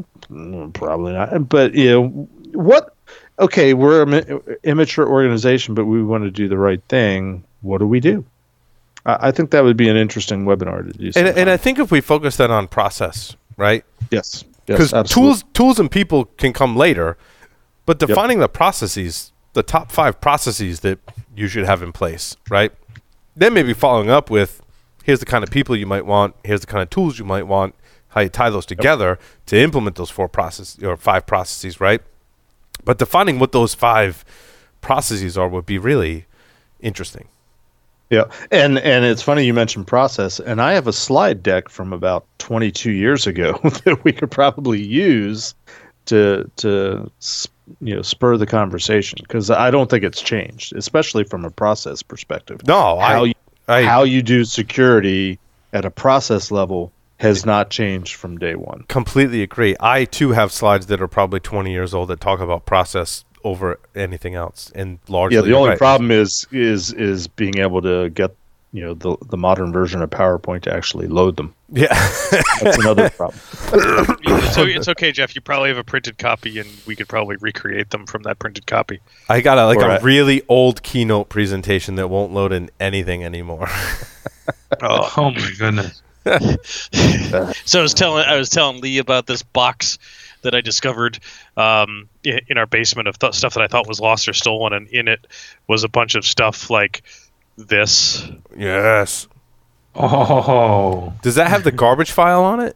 It might. It looks like the same color diskette from. We've got one in the studio too, the yellow floppy from Hackers, which I still maintain that all of us being friends, we should know that place where I hid that thing one time, and we should just know what that is. Yeah. The body. It could be a body. It could be back then it was a floppy disk. Now it might be a micro SD card, but. I didn't post that as a story, speaking of floppies, but who was it? I just posted the story. Some government agency is still using. It was not government. It was Boeing is still using 3.5 inch. I'll add that story to my stories after the show. But I just posted it on Twitter, and I tagged Sec Evangelism Chris Quebeca, because she's been going after Boeing the last couple months. But they were. There was a big news story that they're using 3.5 inch floppies to push patches and updates out to their planes. That was the update for the 747-400. Yep. Good, bad, indifferent. Better than a 5.25 inch. But after that, was it a 10 inch? No, it was a 9 inch. 8 inch. It was an 8. It's an 8 inch. We had a funny segment on the show years ago about 3.5 inch, 5.25 inch, and then it was 8 inch floppy is the one after that. Mm-hmm. And then 8 inches and floppy. But then before that, it was like reel to reel, like a tape, like a physical. The 9-track tape, yes. Yeah. And somewhere there was punch tape. And then before the punch, those two. Ticker and punch. There was tickers and then punch cards, right? There was a ticker tape too. But I mean, the nuclear launch codes up until just the last year or so, they finally came out and said they're updating it. That they've been going, and that's I think what was the impetus for the time in the last couple of years where we've talked about 8 inch floppies. The nuclear launch codes were still going out on 8 inch floppies. I thought that was all automated with the Whopper. Well, I was going to bring that up a little bit earlier. The lessons learned from totally relying on automation. I mean, that goes back to War Games. It did. That War Games did absolutely address that exact issue, Jeff. You're absolutely correct. 1983. Yes. Anyway, probably back when you were at NSA, when the Reagan administration. During the Reagan administration, right? Well, a little bit before. I started in '86. But War Games was Sneakers came out while I was at NSA and doing the red teaming thing. So that was so cool. Any other stories? What else we got? Tyler, what do you got? Man, that cell phone one was really interesting. The Revolt LTE one. Yes. Is that $7,000 worth of equipment can eavesdrop on cell phones? Was the kind of sensational. It looked a little sensational, but reading through some of the way in which they're doing it with like a software-defined radio and how it has to do with the cryptography and the way the headers get handed off, because everything uses data LTE. So you're basically having that RTP stream. And if you're within range, if you've got the software-defined radio set up, and you've got the ability to capture the header files that initiate the call in plain text, you can then make a audio out of that, if I remember right. And does that still rely on an IMSI catcher to get the initial handshake? So essentially, it's like using that, except they're just doing it with the software-defined radio, and then they're using the cryptological flaw with inside of LTE. So they're not trying to man in the middle; they're sniffing, essentially. Yeah, they're sniffing the RTP stream. Yep. So sniffing and then effectively recovering the symmetric shared keys to be able to decrypt it. Mm. Yep. And that's the part that's reliant on the plain text. I've always felt a slight increase in security when using, 4G technology for internet and or cellular communications, just making calls. A slight. I think everybody versus does, right? Wi-Fi, right? Versus going over the internet, I felt a slight advantage. But knowing, I want to say it was ShmooCon, like pre-2010 when I started seeing some of the initial research, and there was even research before that that was doing things like IMSI catchers and intercepting the technology. So this didn't seem like anything necessarily new in concept, right? Just a newer application of the stuff we've been talking about. And the costs have come down. Much like Wi-Fi, where we saw the costs come down dramatically in a very short period of time, right? Like original 802.11b gear, right, Larry? I want to say back in the earlier 2000s-ish, maybe even pre-2005 before we started the show, like it was still kind of expensive to be able to intercept Wi-Fi 802.11 traffic, right? But then, I mean, heck, the cards just to be able to do like those Orinoco silver cards that would do 64 or 40-bit web. Those were like $265, and if you wanted to do the 128 or 104-bit web with the Orinoco Gold cards, those were like $350. And I remember buying a specific Cisco. I think it was. I don't remember which the PCMCIA. Yeah, the 350, the Cisco 350 card. It was named 350 because it cost $350. Right. And I remember because that was like in order to do one of the techs to get monitor mode and packet injection, that's the card you had to have. Right. And even before that, it was slightly more expensive, but dramatic decrease in the cost. Right. Mm-hmm. And especially has been a constant over time.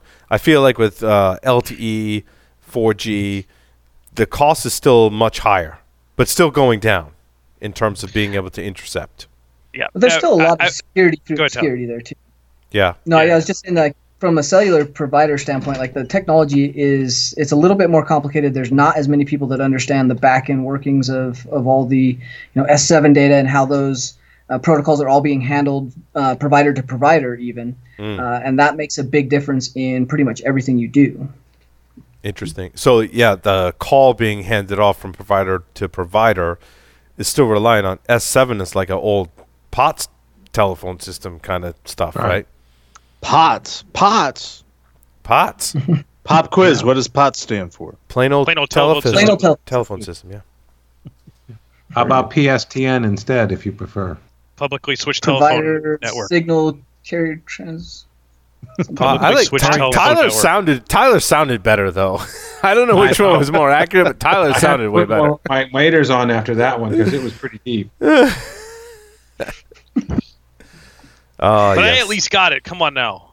Yeah, I mean, the interesting thing is having conversations with the network team about what kind of connections we're using with reaching to our video teleconferencing systems. When you're talking to those guys, they'll talk about when is it going to the PSTN system versus over this or that. You have to know what the acronyms mean, but you can't use those acronyms with end users. They check out. Yeah, I have no idea because it goes back to basically VoIP and telephone switching technology, right? Who remembers having to dial 9 before 1 before making a long distance phone call? Yeah. We had enough issues. We had to change it from 9 to 8 on our phone system. At the lab, we had our own 5E. $24 million phone switch. What was that called? It was like Watts or something like that? Oh, the Watts lines. I remember those. Watts lines, yeah.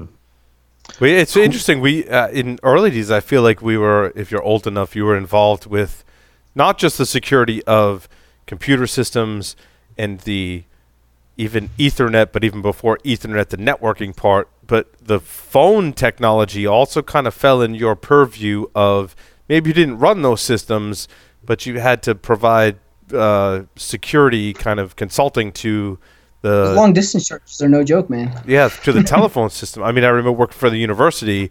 We had our own telephone switching system for the university, and we would consult, with them, and they were like a dotted line into the networking group, basically. And I would actually work with them and had not a whole lot of conversations, but sometimes have conversations about, because there were still modems connected and it tied into. I feel like that's not true today. Most things are VoIP and going over the internet. Right. Probably most people don't know what it's like what it means to busy out a modem. Keep thinking that, Paul. Right. Yeah. So there's probably still a lot of that technology around today. Yep. Well, I'm wondering how many of our listeners know what it means to take the phone off the hook. Right. But to Jeff's point, still. So when next time we've got folks back here in studio, I'm thinking it's 2021, realistically speaking. I do have a local connection, pun intended, that is willing to take us on a tour of telephone network switching play. I won't say which company, but I've got an in. And I'm like, can we take a tour? He's like, yeah, absolutely. He's like, you know about that stuff? I'm like, yeah, as hackers, kind of like that's where we got our start, right? The term hacker originates from hacking phone systems. It's like, I'd love to give you guys a tour. It's awesome. Like, he was just like impressed that there was actually people out there that knew, what this technology was, right? Yeah, when do we go? The next time you guys are up, next time you guys are here, we'll make it happen. Are we going to have Johnny recording it live? If we have permission, absolutely. Absolutely. Awesome. Yeah. Awesome. That would be fun. I used to work for the phone company. Is that when you worked at NSA, Jeff? Is that? That was before. Oh, no, wait. No, a different three-letter agency, AT&T. Yep. I was going to say he had one of those things on his head very similar to what he's got now, the switchboard operator, and he would do the plug from one to the other. Yes. That's old school. Tor exit nodes is an interesting one as well, if we're looking for something. Interesting, back to my university days as another example. We had one of the largest Tor exit nodes on our network at the university. I remember you calling me that day. Right? Before people really knew what Tor was and Tor exit nodes were, I was like, I had this event, and Larry, I probably did call Larry, and it was like, dude, have you heard of this before? What is going on? But Larry, I think years ago, based on an incident, we basically came to the same conclusion that I think my story number 10 is talking about, that the anonymity and security of Tor is largely dependent on who's controlling your exit node. Yep. And we did speculate at the time. We didn't present any evidence, but the wonderful thing about this podcast is we get to speculate that evil people who are not affiliated with any government could control an exit node, or your government or someone else's government could also control an exit node. Therefore, the anonymity of Tor is solely really based on who controls the exit nodes. And while that the beauty of Tor is that it is an onion network, in that it would be difficult for anyone to control all the nodes, right? And you would get a portion of that traffic. Tyler, is that kind of where you were going? Yeah, correct me if I'm wrong here, though. And the only thing that having an exit node provides you is the IP address of traffic leaving. The whole point of the Onion protocol is to strip back the layers, and no one knows if the next hop is the last hop, where the data then is stripped down from the client. Mm-hmm. Now, if you consider having visibility across multiple nodes, or a good portion of those nodes, or the master nodes, Tyler, aren't there different levels of nodes as well? Or there was back in the day. I don't know if the protocols have evolved. Yeah, there's different levels, and then there's different trust levels of nodes, and you can specify nodes that you want to use or not use, and that also has a trust level or factor. And then the visibility in which those nodes are logging or not logging is based on your trust level. But really, I don't think there's anything being seen as far as the traffic goes, that's because that's how the Onion protocol works. However, you can make some inferences on, hey, this IP came into this node and exited this node if you have enough visibility over top of all those nodes and can do some very good layer 2 and layer 3 analytics very quickly. Then, yeah, you can infer, hey, this is the real IP. It's coming out of this IP. Now you know where they're going or what they stood up and where they came from. And that allows you to then do further tracking if you've got other data sets and other information around that. Yep. You just need to control. You just need to control and be able to aggregate data from enough exit nodes and enough relay nodes to be able to effectively reconstruct those multiple layers of onions. And based on what I'm seeing in this article, conceivably possible, given that they're saying they controlled 380 exit nodes, and this is just where the traffic ends up on the back of the general internet. Now, if they can control 380 exit nodes, what's keeping them from populating enough relay nodes in there and being able to aggregate that data? But what they were doing was, SSL stripping, the HTTPS downgrade attacks. So you can put some plugins in your browser to stop that. Gotcha. Yep. And that allows you to have visibility around headers, right? Sorry, Tyler. No, yeah. So that provides you another layer of visibility that you can then use to do other inferences and aggregate more data based on the header. So where the data is going, what kind of packets are in there, what protocol it's using. So there's some additional info you can get by doing that stripping. But I think if that's all they're using to determine this, then yeah, there's a substantial amount more Tor exit nodes being leveraged for other aggregate data analysis. And I'd argue that data is just the data coming out of those exit nodes. Like, what would I use a Tor exit node for if I'm looking to maybe exfiltrate some data? Maybe I've got 1 million usernames and passwords that I've been able to exfiltrate, and I'm sending those somewhere and I don't want it to be traced. Well, someone in possession of an exit node in which that is passing through, they potentially get that data and could use it for their own purposes before I ever release it, or something of the like.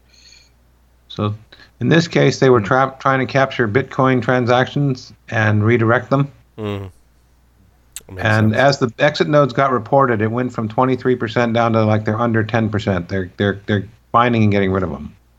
But still, crazy stuff. Paul, I remember you telling me the story about your Tor exit node, and you asking me, "Hey, have you heard of this Tor thing?" And I'm like, "No, only a little bit." So you explained it, and there was a group that was standing up a Tor exit node for research, so they could see what type of traffic was coming out of it and what it was being used for. And you called me and you're like, "Yeah, dude, my bandwidth just went away," and like literally went away. And I tell you what, at the time, it was not an insignificant amount of bandwidth at all. No, like I'm thinking back, like at the time it was early 2000s. And your organization probably had 1 or 2 gigs to the internet. Yeah, because we were in the central, basically the central POP for internet and internet 2. Like there was a ton of traffic coming through our data center for a whole lot of reasons, which next time we're in a physical conference over beers, talk about it more, right? But yeah, it was significant. And I remember you saying that all of that bandwidth went away. Yep. And when you dug into it some more, it found out that the single largest Tor exit node on the planet lived on your network. Yes. Because when they created it, they allowed every protocol through. That's what I was getting at, was that there are like filtering and rules you can put as to how much bandwidth, how many different protocols can go through, and they basically had opened it all up to say, everyone can route through our node with no restriction, and we were funneling enormous amounts of traffic. Yep. I did want to just touch on this article quickly about if your email is hacked, everything is. And I've always felt this way, and I think that so many stories we've covered over the years really comes down to the importance of your email account, right? And this could be, us as security professionals, we have a number of different email accounts and protect them in various ways for obvious reasons, because whether you're an enterprise user or a home user, your email, if someone gets a hold of that, will be abused and just pivoted off in so many different ways.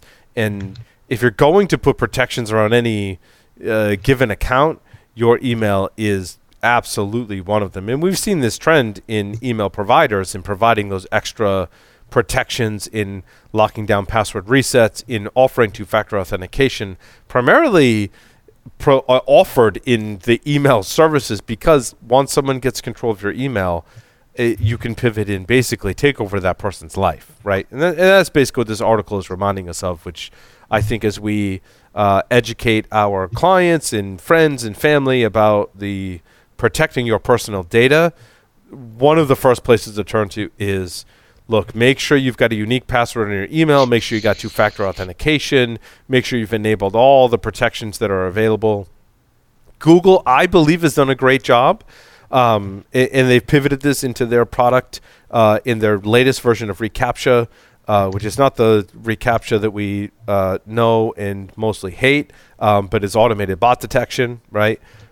They've taken what's working for Google properties and made that as a commercial offering, and they're a sponsor and just disclosing that. However, you've noticed that if you log into your Gmail account, even your Hotmail account and other email accounts now, when you log into those from a different IP, it goes, yeah, you need to give me something more. Like, I need to text your phone. I need to ask for some two-factor. It sets off alarms. You get an email. Someone logged into your Gmail address from someplace weird, right? So they've recognized this, that email is really one of a very critical service for everyone.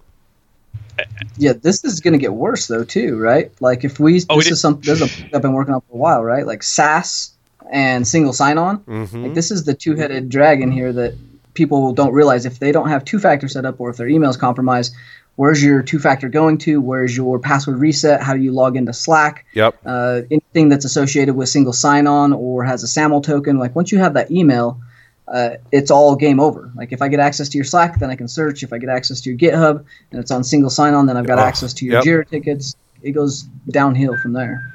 Yep. Yeah. So Paul, one of the things I'm noticing, and you talk about specifically about the Google doing a great job of that.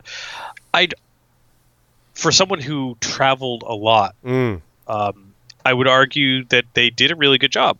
Like they could tell when I was coming from my home network because I was coming from a specific service provider and from which device and from your IP or an IP range that you would normally come from, right? Or a specific service provider and those types of things. Then they started the cellular provider started introducing IPv6, and then that was a shit show.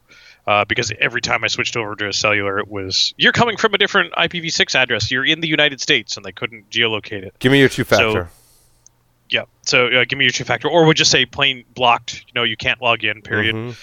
And then, so I started getting around some of those things by, you connect your home, your phone to the VPN that comes out of my home address, and it would work great.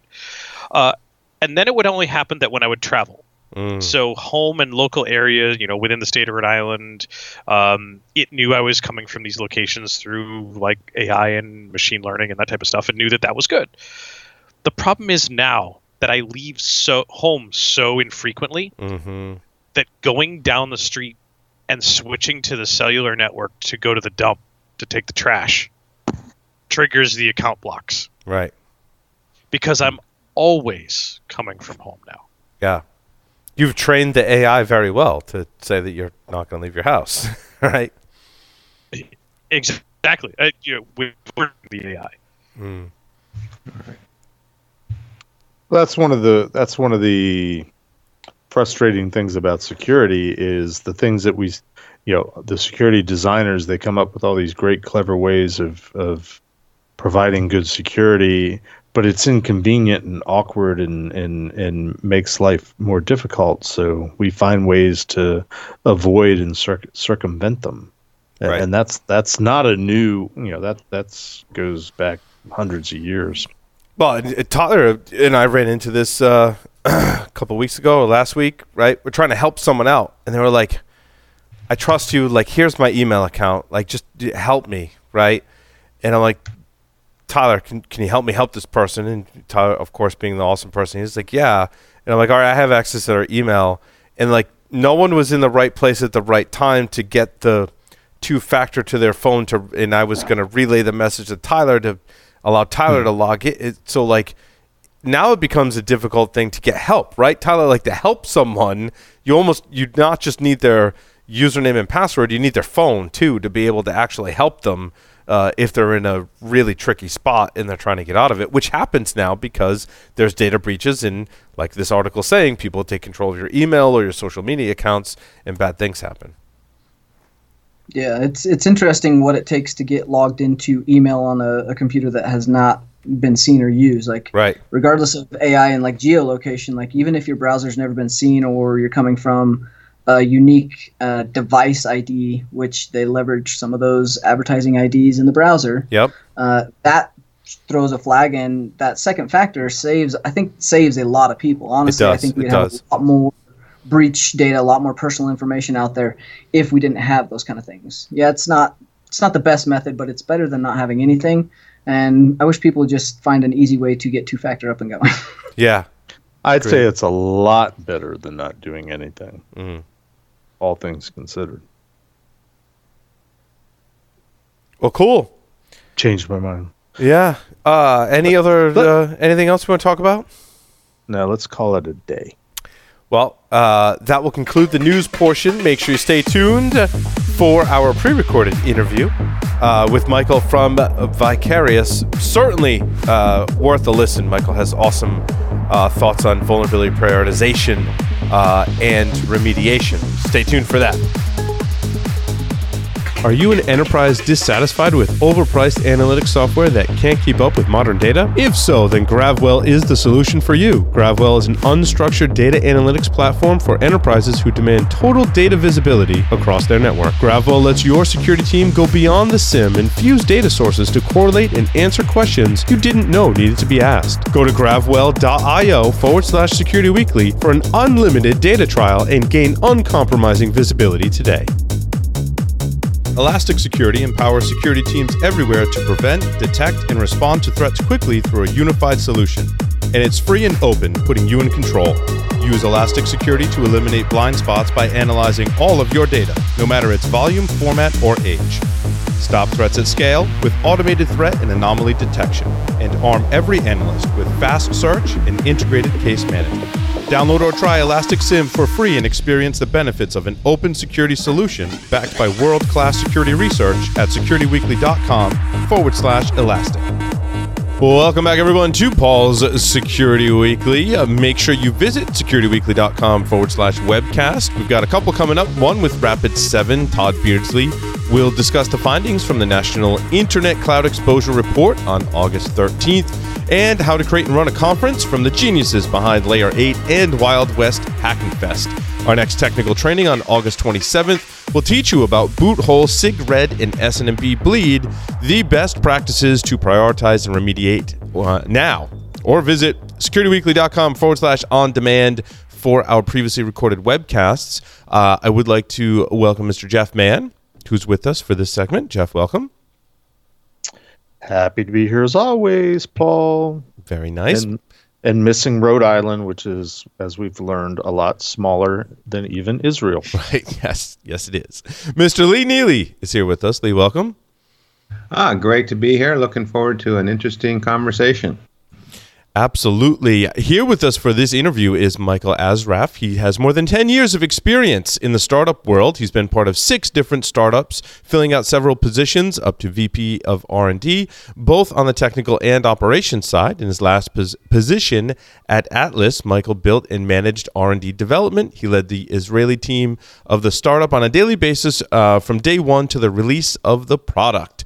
You can find out more about Michael's company called Vicarious at securityweekly.com/Vicarious. Michael, welcome to the show. Hello, everyone. Hello from the Holy City. It's wonderful to have you on, Michael, and here talking about vulnerabilities and vulnerability management and your take on it, as it's a hot topic here on the show and in many enterprises and businesses across the world that are basically faced with how do I manage all of these vulnerabilities and get rid of them. You've got a unique take on it, which is one of the reasons why I'm excited to have you on. So I'll turn it over to you to kind of give an introduction as to what Vicarious is and what you're working on. Yeah. Thanks, Paul. So, when we started the company, one of my co-founders, Roy, which was on the micro interviews last week, he was a CISO for a big organization in Israel, and he was always telling me about these huge reports that you're getting, like the VA scanning reports. And at the end of the day, like the organizations struggle with few things around this report. And after we started the company, we went to a few customers and we asked them about this report. Like we had one client with 50,000 assets having over 600,000 findings in his report. Like the poor guy was looking at us and like, what the hell should I do with this report?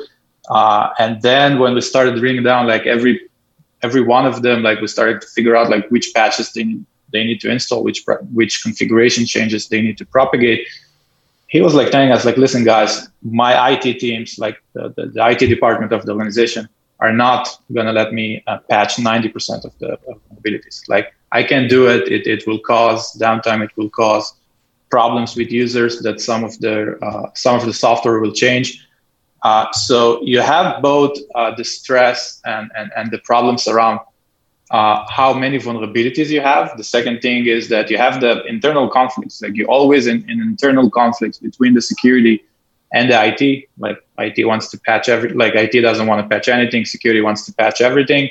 And at the end of it, you have tools that can help you solve some parts of the process, but they can't really take everything. And once you will have a product that takes everything, it's probably going to be an orchestrated solution that is going to maybe fix some of the discrepancies and some of the problems along the process.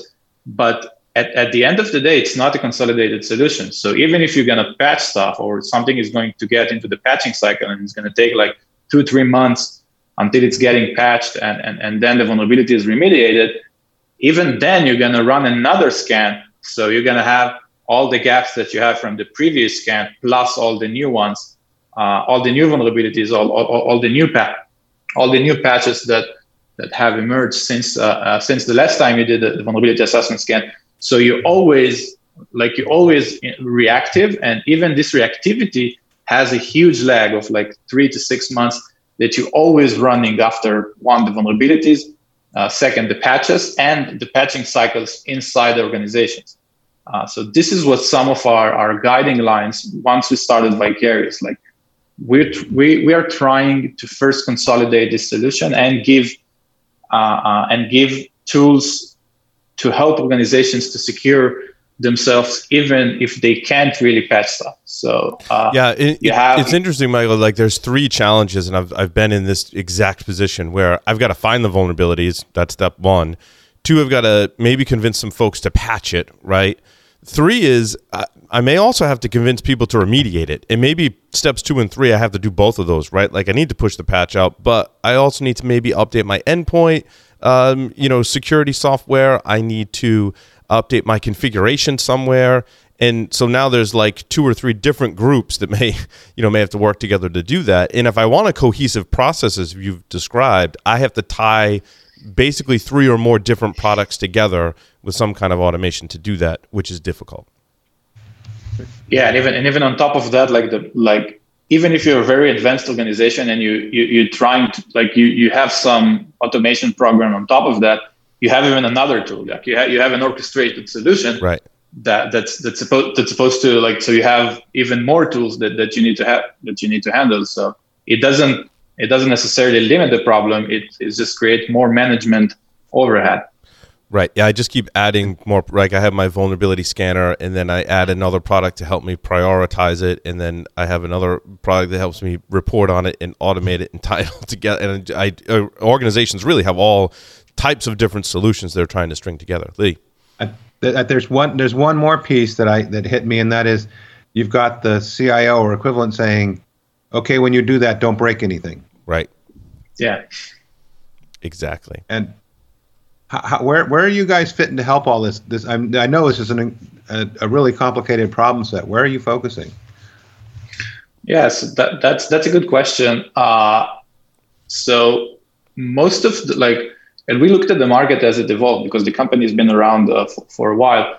We look at the market as it evolved, and what you have today is products that help you fix one of the problems. Like You have products that will do the vulnerability assessment scan really good. You have products that will do the prioritization piece really good. Like they're going to correlate a lot of data and stuff like this. You have really good patch management solutions. But we didn't, like when we started the company, we didn't look at this problem as a problem that needs to be orchestrated or needs to be divided between different products. We just said, okay, you have a piece of vulnerable code running inside your organization. You need to find it first. You need to prioritize and understand the criticality of it, and then mitigate it. And it's, in our opinion, it shouldn't be under 3 platforms. One, so it's first a consolidated solution that takes the whole stack. And second, like if you really look at the vulnerability assessment market, let's take, for example, the EDR market or the firewall or the WAF markets. All of them went like 1 or 2 generations ahead. Like you have next generation antivirus, then you have deep learning. WAF, you have all this kind of RASP and things like this. Vulnerability management, like the reactive way that we're doing vulnerability management hasn't really changed. Like we have a vulnerability, someone finds a vulnerability in some software, you can either sell it on the dark web for hundreds of thousands of dollars or report it to NVD, then report it back to the vendor. Then the vendor has like 3 months grace to release the security patch. Then everyone needs to understand where the vulnerability is. And then you have the cycle inside the organization, which you need to test the patch, because as I said before, the CIO doesn't want to break everything. If you have a .NET app that is running on a server, you're not going to update the .NET, even though it has a security flaws. So like this whole process didn't really advance to the world of machine learning, AI, deep learning, etc. So our vision is first to take the entire stack, like provide you one-stop shop, provide you all-in-one vulnerability management and patch management and remediation solution. But on every part of the process, provide you capabilities that are no longer reactive, things that are proactive. So we can first understand which binary areas inside the code are inside compiled code, meaning like all the stuff that we're doing are completely binary. Understand which techniques are hidden inside third-party software you have. Prioritize it based on the usage inside the organization. So because we know to understand very deeply how software is structured inside the organization, we also know to understand what are the execution properties of every asset. So for example, if you have a vulnerability that requires admin privilege, etc., we can tailor it back and provide you the patching plus virtual patch. It's not really virtual patching. We call it patchless protection, which basically wraps the components of the software in memory, like wraps the executables, wraps the sensitive locations inside the libraries. So what I like about the solution, Michael, is I have one platform, right? It's helping me identify vulnerabilities. It's helping me prioritize those, and it's helping me with the remediation. I can install the patch if I want to, or I can use your technology to basically protect that application. And the intelligence tells me that, hey, there's a vulnerability in, let's say, Firefox, and 80% of your users are using Firefox and they're vulnerable. Like, do you want to just put the protection in there? I'm like, yes, go do that, right? And just kind of simplifying this whole complex problem down to based on usage, risk, and prioritization, and leading right to that remediation without several committee meetings about what patch is going to go out and where it's going to go, right? Yeah, exactly. And I think you're starting to touch the last point, like the last part of our solution. So you like most of the processes today, like most of the incidents response today in the organization can be orchestrated and can be automated using tools like XOR and like former Demisto and stuff like this. Some of the operational labor that involves both IT and security in organization didn't really took this approach. Like we don't really see organizations that will automatically patch 90% of their servers because they're simply afraid. So the fact that we have both this exactly the intelligence that you said, we know to understand where are the critical points inside your infrastructure, and second, we have the patchless capability that allows you to wrap something until you will be able to patch, or if the software is end of life or it's something that was homegrown, you don't have access to the source code, you can just secure it there. We're also adding automation layer on top of everything. So you will be able to define rules like, okay, there is a critical CVE, but there is no patch. Okay, route patchless, and once the CVE is out, start with this group computer, test it, see that there are no crash dumps, ask the users if anything has changed in the system, and then move on the patch cycle. It's awesome. So Jeff and then Lee. Jeff, I think you're muted. And I've been screaming for the last 10 minutes. My apologies. Michael, you may not be familiar with my role on the show, but I am the compliance spoiler. And I focus primarily on the payment card industry, PCI. Interestingly enough, the term vulnerability assessment does not appear in the PCI data security standard. So my question, somewhat loaded, but also somewhat a curiosity. I was looking at the Vicarious website, and you're talking about security assessment and the security cycle. You mentioned vulnerability management, vulnerability assessment.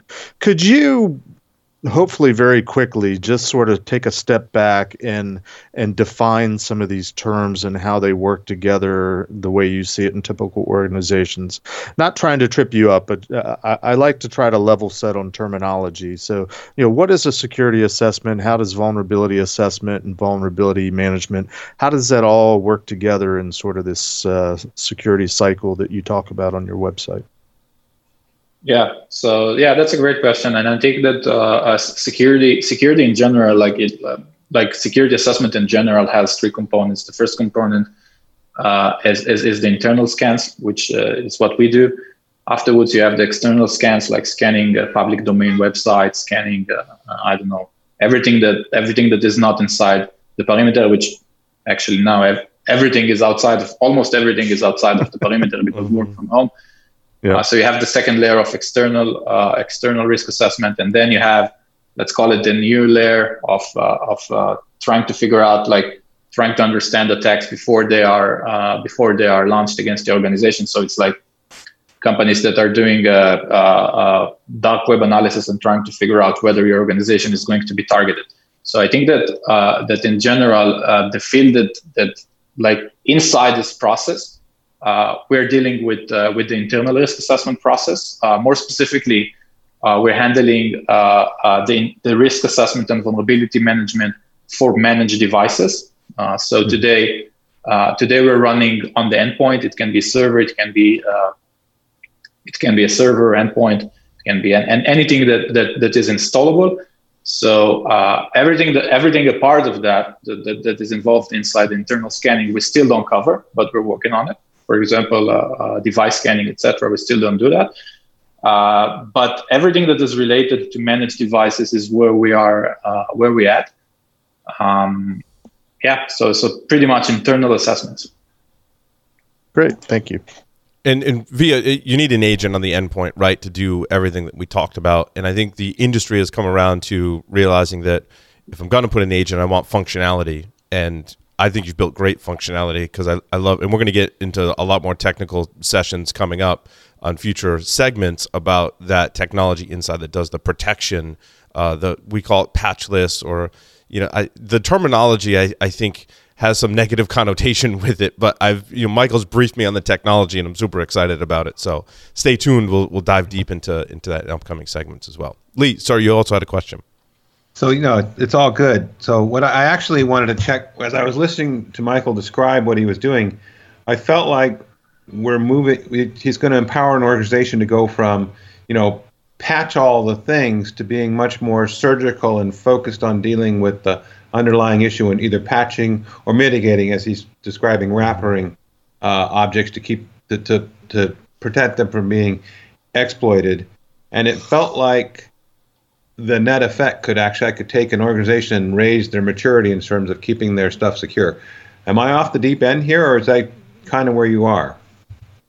Yeah, so that's like the company tagline is patch-less vulnerability management, and patch-less for us means two things. First, we're going to help you patch wherever it will affect your cyber hygiene, your cyber risk posture in the best way, and we're going to do it with extremely advanced prioritization tools. So everywhere it's really, really critical for you to patch. We're going to tell you, and we're going to do it for you. And wherever you can do it, or it's less critical for now, just drop our patchless piece, and you can still be secure until the point you will be ready to patch. So yeah, that's exactly where we're at. And I think that Matt also described it in a pretty good way a few weeks ago when we talked. So I think that by now, like, you have a pretty established $6 billion market called vulnerability assessment. But I think that, like, a lot of the vendors in the vulnerability assessment market understand that if you already have an agent, the expectation from you is always on the rise. So they're also adding capabilities like patch management. So the world is starting to shift from vulnerability assessment and vulnerability discovery to vulnerability remediation and vulnerability prioritization, because companies are tired that vendors coming to them and tell them how shitty their cyber risk posture is. They want something to help them with that. So yeah, that's exactly where we are trying to be. We're trying to be an operational tool that gaps between the IT and security departments inside the organization, and significantly increase the cyber risk posture of the organization. Yeah, and Michael, you're spot on. When we talk with people that have been breached or had a security incident, it's almost never because they didn't know that they had a vulnerability, right? At some level, they may have to dig a little to find it, which speaks to the state of vulnerability scanning and management tools, right? But they know they had that vulnerability. It was in a report somewhere. A sysadmin knew about it, a developer knew about that vulnerability. That's not the problem, right? The problem is fixing the stuff that really matters before you have a breach, right? And so now I can go off and get another vendor, which segues into my question, to help me prioritize that. But I guess in the Vicarious solution, how much do I have to tell it what is the most critical and or sensitive, and maintain that so that your product knows, like based from me telling it, hey, this is a really super critical asset? Or does it help me like learn that as it goes, or is there a combination? Yes. So yeah, I think, Paul, that's a great question. And I think that at the end of the day, and I always tell it to my team internally, like when we're working on something, for example, we're adding a new section to the website, I always tell them, whatever you do that is manual, that it doesn't pull the data from other source, that doesn't do it automatically, it's just not going to happen. Because if someone is in charge of it, and this guy is on vacation, I don't know where he is, he has more important things to do, etc., it's not going to get done. And what you said is completely correct. Like most of the big breaches, like even Equifax, they knew about the vulnerability. Right. But we interviewed, actually, Mike, we interviewed the person who was at Equifax during the breach. He was I forget his exact title, but he described exactly that. He's like, oh no, we knew the stuff. We just couldn't, get our stuff together to actually get it fixed in time. Yeah, and it's an organization with it's an organization. I'm pretty sure that they have the perfect patch management program. Like they had a whole team that is doing prioritization. Mm-hmm. They had a whole team that is doing vulnerability management. But if you focus on I don't know, patching 1,000 Flash players that are sealed in an environment that doesn't even open to the DMZ and can get exploited, instead of patching an Apache Tomcat server that has a DMZ connection and is always in memory and running with a strong account, like that's what happened. You don't have this piece of intelligence and contextualization.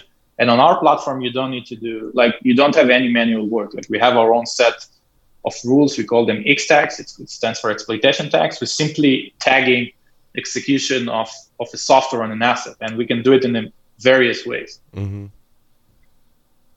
Go ahead, Jeff. I'm perhaps oversimplifying this, and maybe it's just everybody knows this and it's just come to me. But we've been talking about prioritization for maybe the last year or so. It seems to be the next big thing within the security industry. We've got this plethora of vulnerabilities. Now we got to figure out how to prioritize them. And I guess I never really thought through it, but it really seems like instead of looking at the criticality of the vulnerability, you're looking at the criticality of systems. It seems like a lot of companies are doing. And I guess the hacker in me says, yeah, but it's not just the criticality of systems. It's what's the path to those systems? How difficult or easy is it to get to those systems? And Am I making an accurate perception, conclusion, and am I missing any major components, or does it really boil down to identifying critical systems based on whatever the business criteria is, and the path to those systems? Is there any other major moving parts, or is that pretty much it? And it's how well you can do that in an automated fashion. So I think that like most of the companies that are doing prioritizations today are trying to tie the business aspect of a single asset to the criticality level of it, but we don't see it this way. Like we think that if you have a vulnerability that is a low-hanging fruit for a hacker, it doesn't really matter, because as I said before, if he's inside, he can do lateral movement and get to your Active Directory, get wherever he wants. So we don't really look at the business context of a certain server and endpoint. We look at what can be easily exploitable. And if you will take a look at the new CVSS method of MITRE, they are talking about, like, you have a whole section of environmental properties where you when, for example, if you have a vulnerability, this vulnerability is required to have a user interaction. This vulnerability is required to have a certain privilege in order to get exploited. So it doesn't really matter like what is the server or what is the endpoint, as long as this set of rules, this set of properties are applied to this software. And if you have a vulnerability with these properties, you probably should patch it as soon as can, or you should protect it in other methods. But we don't really see it as something that is directly tied to the business aspect of this digital asset in the organization. Fair enough. Let me ask a specific question, not looking for right or wrong, but just your take on it. It's an argument that I used to have when Paul and I were at Tenable over how to respond to, at least from a compliance perspective, because Tenable was involved not only in security, but also is a tool that's used by a lot of companies that are pursuing compliance first, shall we say, rather than just security, or at least a both and. And I used to argue with Renaud, the original developer of Nessus, all the time over cryptographic vulnerabilities. When I was there was when SSL and TLS was coming under the gun, and it was a big deal for the PCI data security standard. They had to reissue a version of their security standard based on very recent, hot off the presses discoveries about cryptographic vulnerabilities associated with SSL, and then early versions of TLS, which wasn't technically new, because NIST is the sort of governing authority over the cryptographic vulnerabilities, or whether an cryptographic algorithm can still be used or not, or what key length, or so on and so forth. They'd made announcements a while ago. So anyway, my question is, when it comes to something like a cryptographic vulnerability, like a hashing, like SHA-1 or something like that, where a mathematician, a cryptographer will tell you, oh my gosh, this is vulnerable. It's been broken because we've done some computational thing where we've for in the case of SHA-1, we've caused a collision, therefore it's bad. The cryptographic vulnerabilities associated with SSL and TLS had to do with lots of math and having the ability to crunch a lot of numbers to produce. This was Renaud's position. I didn't completely disagree with him. Very little fruit for the effort. Very little payoff. You'd have to put all sorts of computational time in to get maybe one payload, one data set, which in a PCI context might be one credit card. Is it even worthwhile? The point that I always made to Renault was, yes, but PCI says use strong cryptography based on NIST. NIST says bad. Therefore, don't we, as a scan engine, have a responsibility to tell our customers, whether they're PCI or government, who also has to abide by the NIST rules, this is bad simply because we say so. But at the end of the day, I agreed with Renault in that, the cryptography, the math involved, the number crunching, and the payload, the payout, is often it's a little bit hypothetical. Nobody's really doing this. There's other ways to get to the data. Is the juice worth the squeeze? Yeah, pretty much. And so a long-winded question, but basically it's how do you what's your guys' take on the types of vulnerabilities that are more theoretical in nature, which are often cryptographic in nature, but not all the time. But a lot of planets have to be in alignment. A lot of conditions have to be just so. How much do you take that into consideration in terms of risk prioritization? Yeah. So a lot of times when I'm being asked about exactly similar questions to what you said, I think we should take it to the world of medicine. Like in the world of medicine, you have the traditional medicine, and traditional medicine you have symptoms. So every time we saw the symptoms, we provided the same treatment. Then you have personalized medicine, which involved DNA in this process, and said, okay, this guy has a certain DNA characteristics that might imply that in the future he's going to have a certain disease, and also the treatment is going to be according to his DNA. Okay, so you both have the symptoms and the treatment, both personalized for the patient, and lastly you have, which is the most recent one. Lastly, you have the predictive medicine, and which said something pretty dramatic and drastic. It says we're not going to wait until you're going to have a certain illness or a certain disease. We're going to understand what is the likelihood of something getting. Like some person getting a certain disease, and then we're gonna take proactive measures in order to reduce the chances of him getting this disease in the future. And I think it flips back to what you said. The NIST PCI, it's like the generic symptoms that they tell you. Listen, you have this symptoms. You have to take this medicine. That's it. You need to do that. And I think that our platform, like. You can't go and reinvent the vulnerability assessment market without looking back to what without providing the traditional medicine. So what we do is that we're not only taking into account the dynamic execution properties of the software. We also have data that we bring from the outside. For example, which vulnerabilities has an exploit, which vulnerabilities are recently got hacked, etc.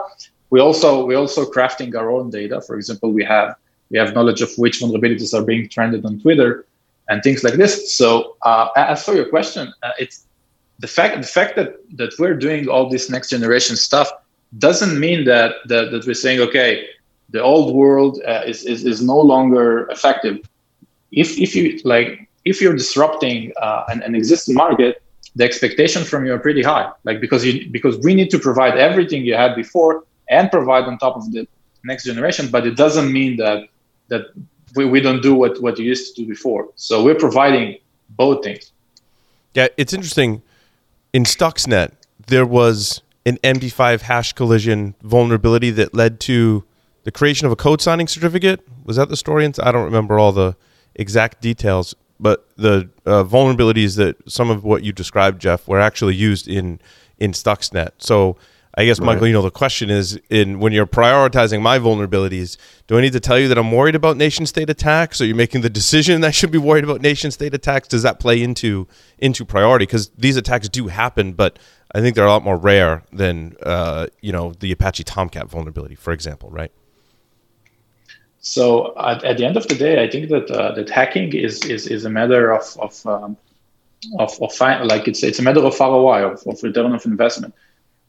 If someone is trying to hack your organization and the organization has a very dirty a cyber hygiene, it will be easier and simpler for him to hack it. He will just do it. If your organization is like you have the best locks and you have the best you have the best security measures, which makes you a less sexy target for a hacker, he would just move to the next one. I think this is how most of the attacks looks like.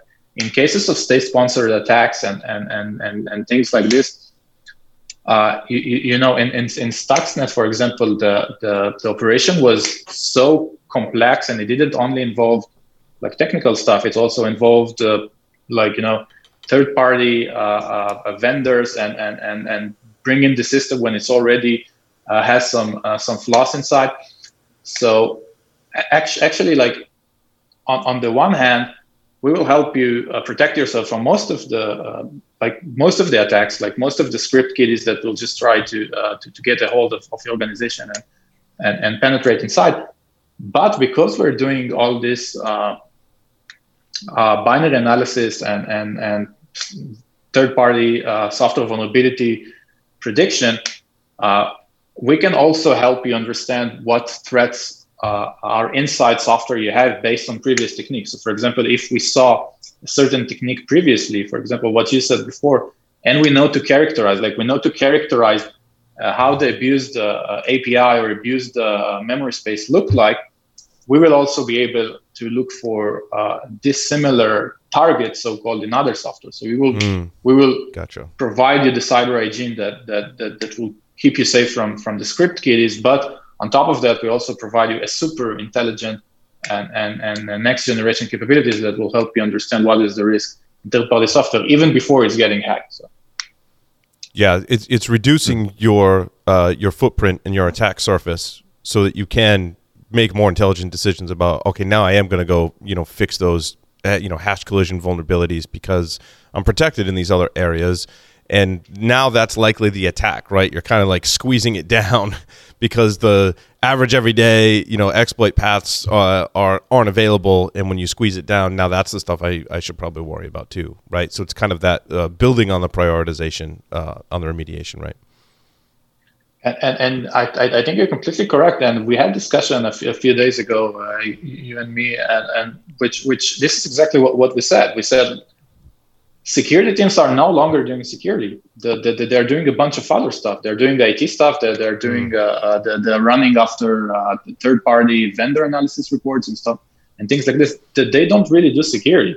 And if you take this burden off them, like you're saying, okay, you're going to have an automated solution that's going to take care of my internal cyber hygiene. They can focus on other stuff. Like they can focus exactly on what you said. They can focus on, okay, we have this software that we bought from a third-party vendor that I don't know anything about it, but I have this company Vicarious that can provide me a risk analysis report. So I'm gonna start checking this third-party vendor, and if he has components inside his binary software that seems suspicious to me, I'm gonna ask questions. I think that the operational challenge is the bigger one, because you can't cope with everything that is going on. Like you have 300 vulnerabilities every week. You don't have enough human resources to do everything, even if you have 15 people on your security team. So I think it's like the manual labor intensive work that is causing this process to be so hard. Yeah, and I really, when we talk about organizations that are very resilient to attacks, it's not just because they have a great security team. They have that, right?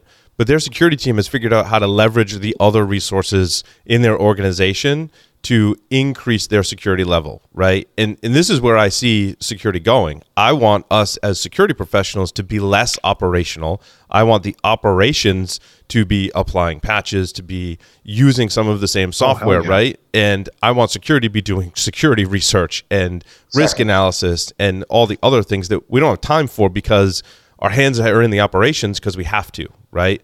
And I think Vicarious and other solutions that I really like are really pushing that to the operations teams, right? I want my help desk. I want my network admins. I want my sysadmins that they're doing their job, and security is part of it, right? And that puts less burden on the security team. So yeah, I'm sitting. Go ahead. Go ahead, Lee. So what I was thinking is, I'm like trying to build a mental wiring diagram of what you're offering. I love the idea of a operational group taking care of the patches. Definitely, they're in the right spot to do it. But I was thinking, where do you sit with respect to tools I have today? Do you replace things? You're integrated? I know you're a cloud solution. I get that. And so that gives me great up-to-date feeds from the analysis you're doing for helping me make good decisions. But am I retiring other tools, or are you partnering with them, driving them? What's the model? Yeah, so that's a good question. So we are going after the market of vulnerability. Like if you take on a business perspective, okay, let's switch the hat from this security professionals to business. You have, like, we're touching here in 3 different markets. We're touching on the vulnerability management market. We're touching on the vulnerability prioritization market, also called the risk-based vulnerability management. And we have parts of patch management. The vulnerability assessment market's worth $6 billion, growing 50% a year. The prioritization market is still a growing market, worth around 200 million, grows 60% a year, so it's still a blue ocean. And you have the patch management. The patch management market, which is a pretty small one, it's like $500 million, doesn't grow in a very extensive way. So where we want to be is definitely on the vulnerability assessment, which is slowly shifting into vulnerability prioritization and remediation, because tools that are doing only vulnerability assessment they can justify their existence inside the organization security stack. We are trying to be we're trying to take the part of vulnerability assessment and vulnerability prioritization to us. The left part, which is like, we have 3 parts. We have the analysis part, we have the prioritization part, and we have the act part. The act part, so we have patching capabilities, like we have full patch management capabilities inside our agent. We have the patch list, but we see much more things that are being added there. So along the way, we will definitely add more integrations to the left part, the part of the act. But for the analysis and the prioritization, this is our holy grail. Like this is where we are, and afterwards we will add more and more integration that will help you remediate stuff. Awesome. So as you mentioned your agent, what platforms are you on today? So today we're supporting all flavors of Linux. We're supporting Windows 7 and above. We're now, by the end of the year, we're going to release also a Mac OS X support, and we also have container support, meaning that you can install. Like we have pre-built, we have a build for Docker containers for the OS level. So we are trying to first cover everything that is managed, and afterwards go to the device scanning and the network scanning part. Cool. Michael, you have some free resources on your website. Have you made those public? Can you talk about those? Oh yes, so we recently launched our research center. So the research center first includes all the CVE data, but more interesting than that, one of our main cores of the system is the ability to understand how software is structured. So, for example, when we install in a certain organization for a POC or a trial, first thing we're going to do is a full asset and software inventory, but we're not going to stop there. We're going to drill down into every software and understand where it resides on the disk, what are the resources, what are the libraries, etc. And so some of that knowledge also exists on the website. For example, you can go and search for Firefox or any other software and understand what is the software structure, what is the ecosystem of it. And this also draws out in a pretty good way the way we do our protection, because once you have the context of what is a software, it's much more easier to protect it, because at the end of the day, we're not trying to, we're not an EDR or an EPP solution which try to find all the bad guys on the computer. We're saying something that is pretty different. We're trying to understand what is the structure of the app, And once we have the structure, then we're going to wrap around it our memory defense protection. But it's not going to be just something that is going to analyze every kernel level activity that every executable is doing on the computer. We just identify what is like how the software looks like and then protect it there. So the website gives you a glance of how we do that and shows you like different structure of software that we collected and analyzed. Outstanding. Jeff Lee, more questions for Michael? Oh, Jeff, not questions it was more of an observation. I think it's fascinating that more and more people are coming to the conclusion that certain functions that we traditionally lumped under the category of security are really not security by essence. They're really just the job of IT operations and other groups. I find it fascinating that you've picked up on that. I gave a talk a couple years ago that, based on the basic risk equation, asked the question, all this stuff that, 90% of this industry, which is vulnerability based, fits into a specific variable within a risk equation, and security is another separate element or variable in the equation. So how can they be the same thing if they're completely different? Maybe a little bit too esoteric, but you kind of fleshed it out a little bit, which I agree with. I think the irony or the conflict comes into play where we talk to so many companies that are trying to tackle vulnerability management, vulnerability prioritization, and their tools and their customers have traditionally been the security folks. I do have a question. How do you push that into the hands of the not security people that should be doing it preemptively so that security can move on to do other better, more fruitful things? It's probably a marketing campaign, that tries to redirect towards the non-security trained element. But putting the tool into the right hands for the right purpose. That's a security function, but it's not. I find it fascinating and challenging, and good luck. Thanks. So I think that we need to divide the market into two kinds of organizations. The first organizations is organizations that had well-established security teams, and they have a well-established IT teams. Sometimes they will even have a dedicated teams that are doing vulnerability assessment. Even teams that are doing vulnerability prioritization. I can tell you that some of the big organizations, some of the big enterprises have built tools, have internally built tools in order to prioritize threats because this problem is just so hard to fix because they have three teams. Somewhere these teams are not even in the same continent. Which one team is doing the patch management, one team is doing the vulnerability assessment, and everyone is yelling. Like so who's yelling stronger, the security or the IT? So on the one hand, when you involve a big organization, that requires a political change. Like you need to understand that you need to tie up either the CISO or the CSO or the CIO, whoever is politically stronger, tie them into the process. And then make a real change in the culture, which is hard. Like you're completely correct, it's super hard. On the other hand, you have organizations. Let's call them like the definition of small and medium enterprises in Israel and US is pretty different. But let's call organizations from 500 endpoints to 5,000 endpoints or servers.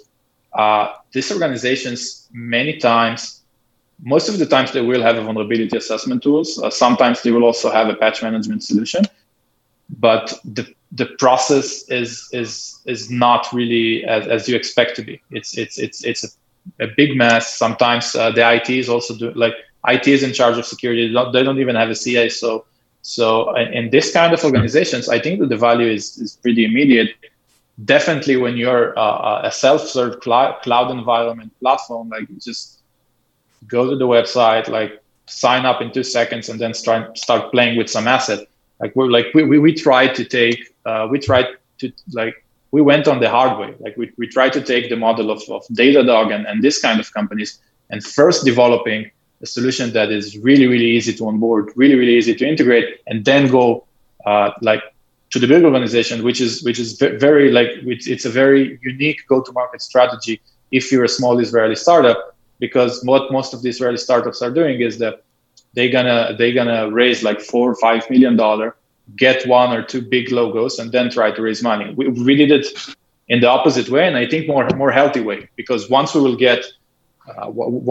start having our enterprises, and we're already POCing with them, we're already working with them. Once we will start ramping up with them, we will have a solution that already has a very strong capabilities and very easy to operate.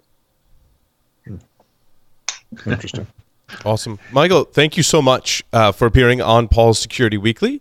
Folks that want to learn more can go to securityweekly.com/vicarious. Michael, thanks again. Thank you. Thank you, Paul. And that will conclude this episode of Paul's Security Weekly. Thanks everyone for listening and watching. Over and out.